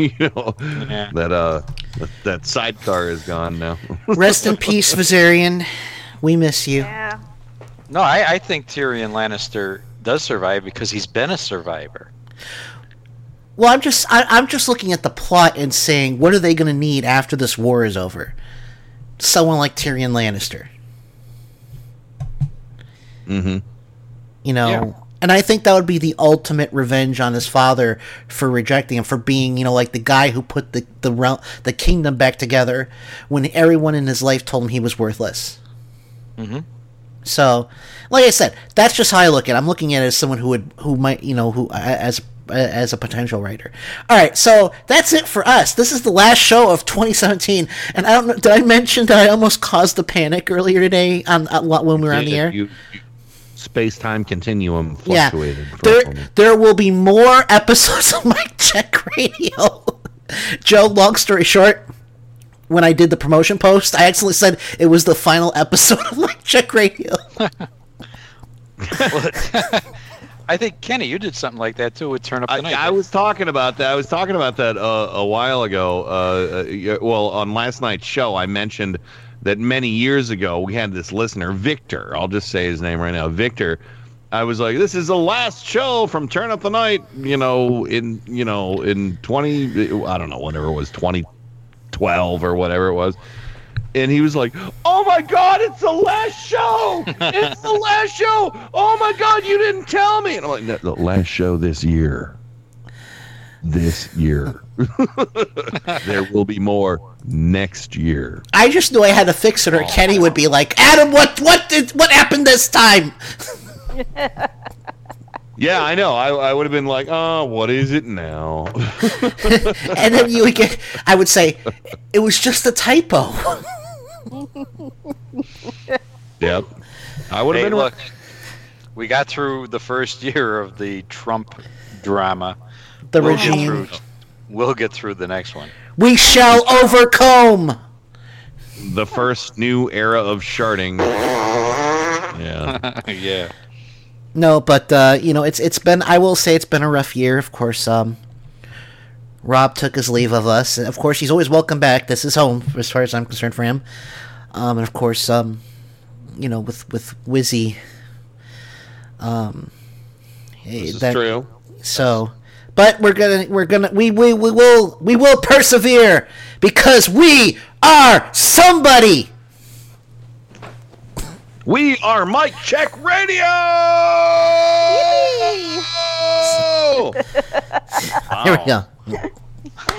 We are the Electric City. Yeah. Right. See. There. So, we are Mistake Lake. So don't forget. By the way, little plug, yes. Promotion here. Tomorrow, the Clown Car will be doing its 2018 predictions, just like the old Gene Dixon. Remember Gene Dixon? Oh, nice. Yeah. Yes. Yeah. Yes, well, our Sears are at work tonight. Oh boy. So you guys are live tomorrow, or is this pre-recorded? Well, it's always pre-recorded. It's always pre-recorded. It's always pre-recorded. But you know, I mean, okay. I was under the impression you guys were taking pre-recorded, but prescient. Prescient. Yes. Yes. Prescient. Yes. All right. So don't forget Midnight Sun tonight, best of 2017. Well, hold on. I would like to ride Joe's coattails there for a moment. Oh, get on those coattails. And this coming Tuesday for new programming in 2018. This coming Tuesday will be the debut of the Tim Corrimal Show with Joe Santorsa at I think I'm going to slot it around 10:15 Eastern, just in case we run over on Turn Up the Night. But you'll have new and original content right after Turn Up the Night every Tuesday with the Tim Corrimal Show. So that's going to be a lot of fun. Yeah, and the first show will be my predictions. I love it. A blockbuster. Do we still have that? Do we still have that special interview in January? Oh yeah, yes. John Fugelsang is going to be on Mike Check Radio on what is January. What's the day? I think it was the 13th. The 13th. The 13th. Yes, January the 13th. He's going to come on, and we're going to have a spoilerific review of Star Wars The Last Jedi with Mr. John Fugelsang, Mr. Yes. Orange Lightsaber himself. Yeah. Yeah. All right, anything else Ain't before nobody else got an orange lightsaber. Nobody. Nope. Right. All right. He's the only one. Yes, he is. It is unique. All right. So anyway, don't forget Midnight Sun tonight. Best of 2017 in nerd culture music, including some stuff from Persona 5, Attack on Titan season 2. Kenny, you were fond of the original of the first season. I Bunch of just watched the first installment of the live action movie today. It was all right. Mediocre. That's what I heard. Yeah. It's kind of meh. But, and then tomorrow night I'm hijacking the airwaves, so you don't need to worry about a sci-fi double feature, Kenny. I got it. Thank you. So, yeah. All right, Miles, what do you got for us on the way out, buddy? Hey, everybody be safe out there.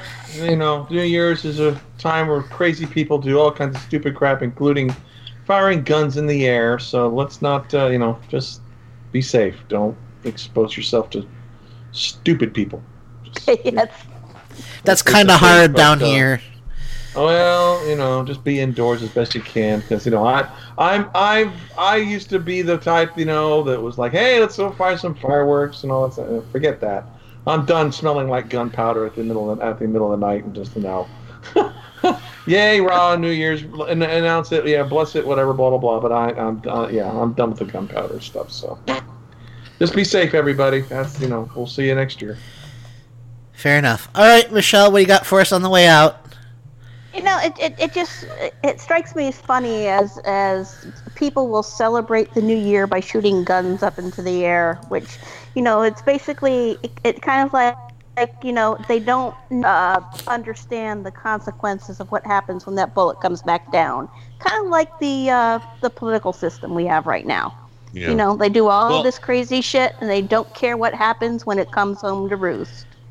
Well, Michelle, there's an easy explanation for this. Is they're trying to win the Darwin Award early. Yes.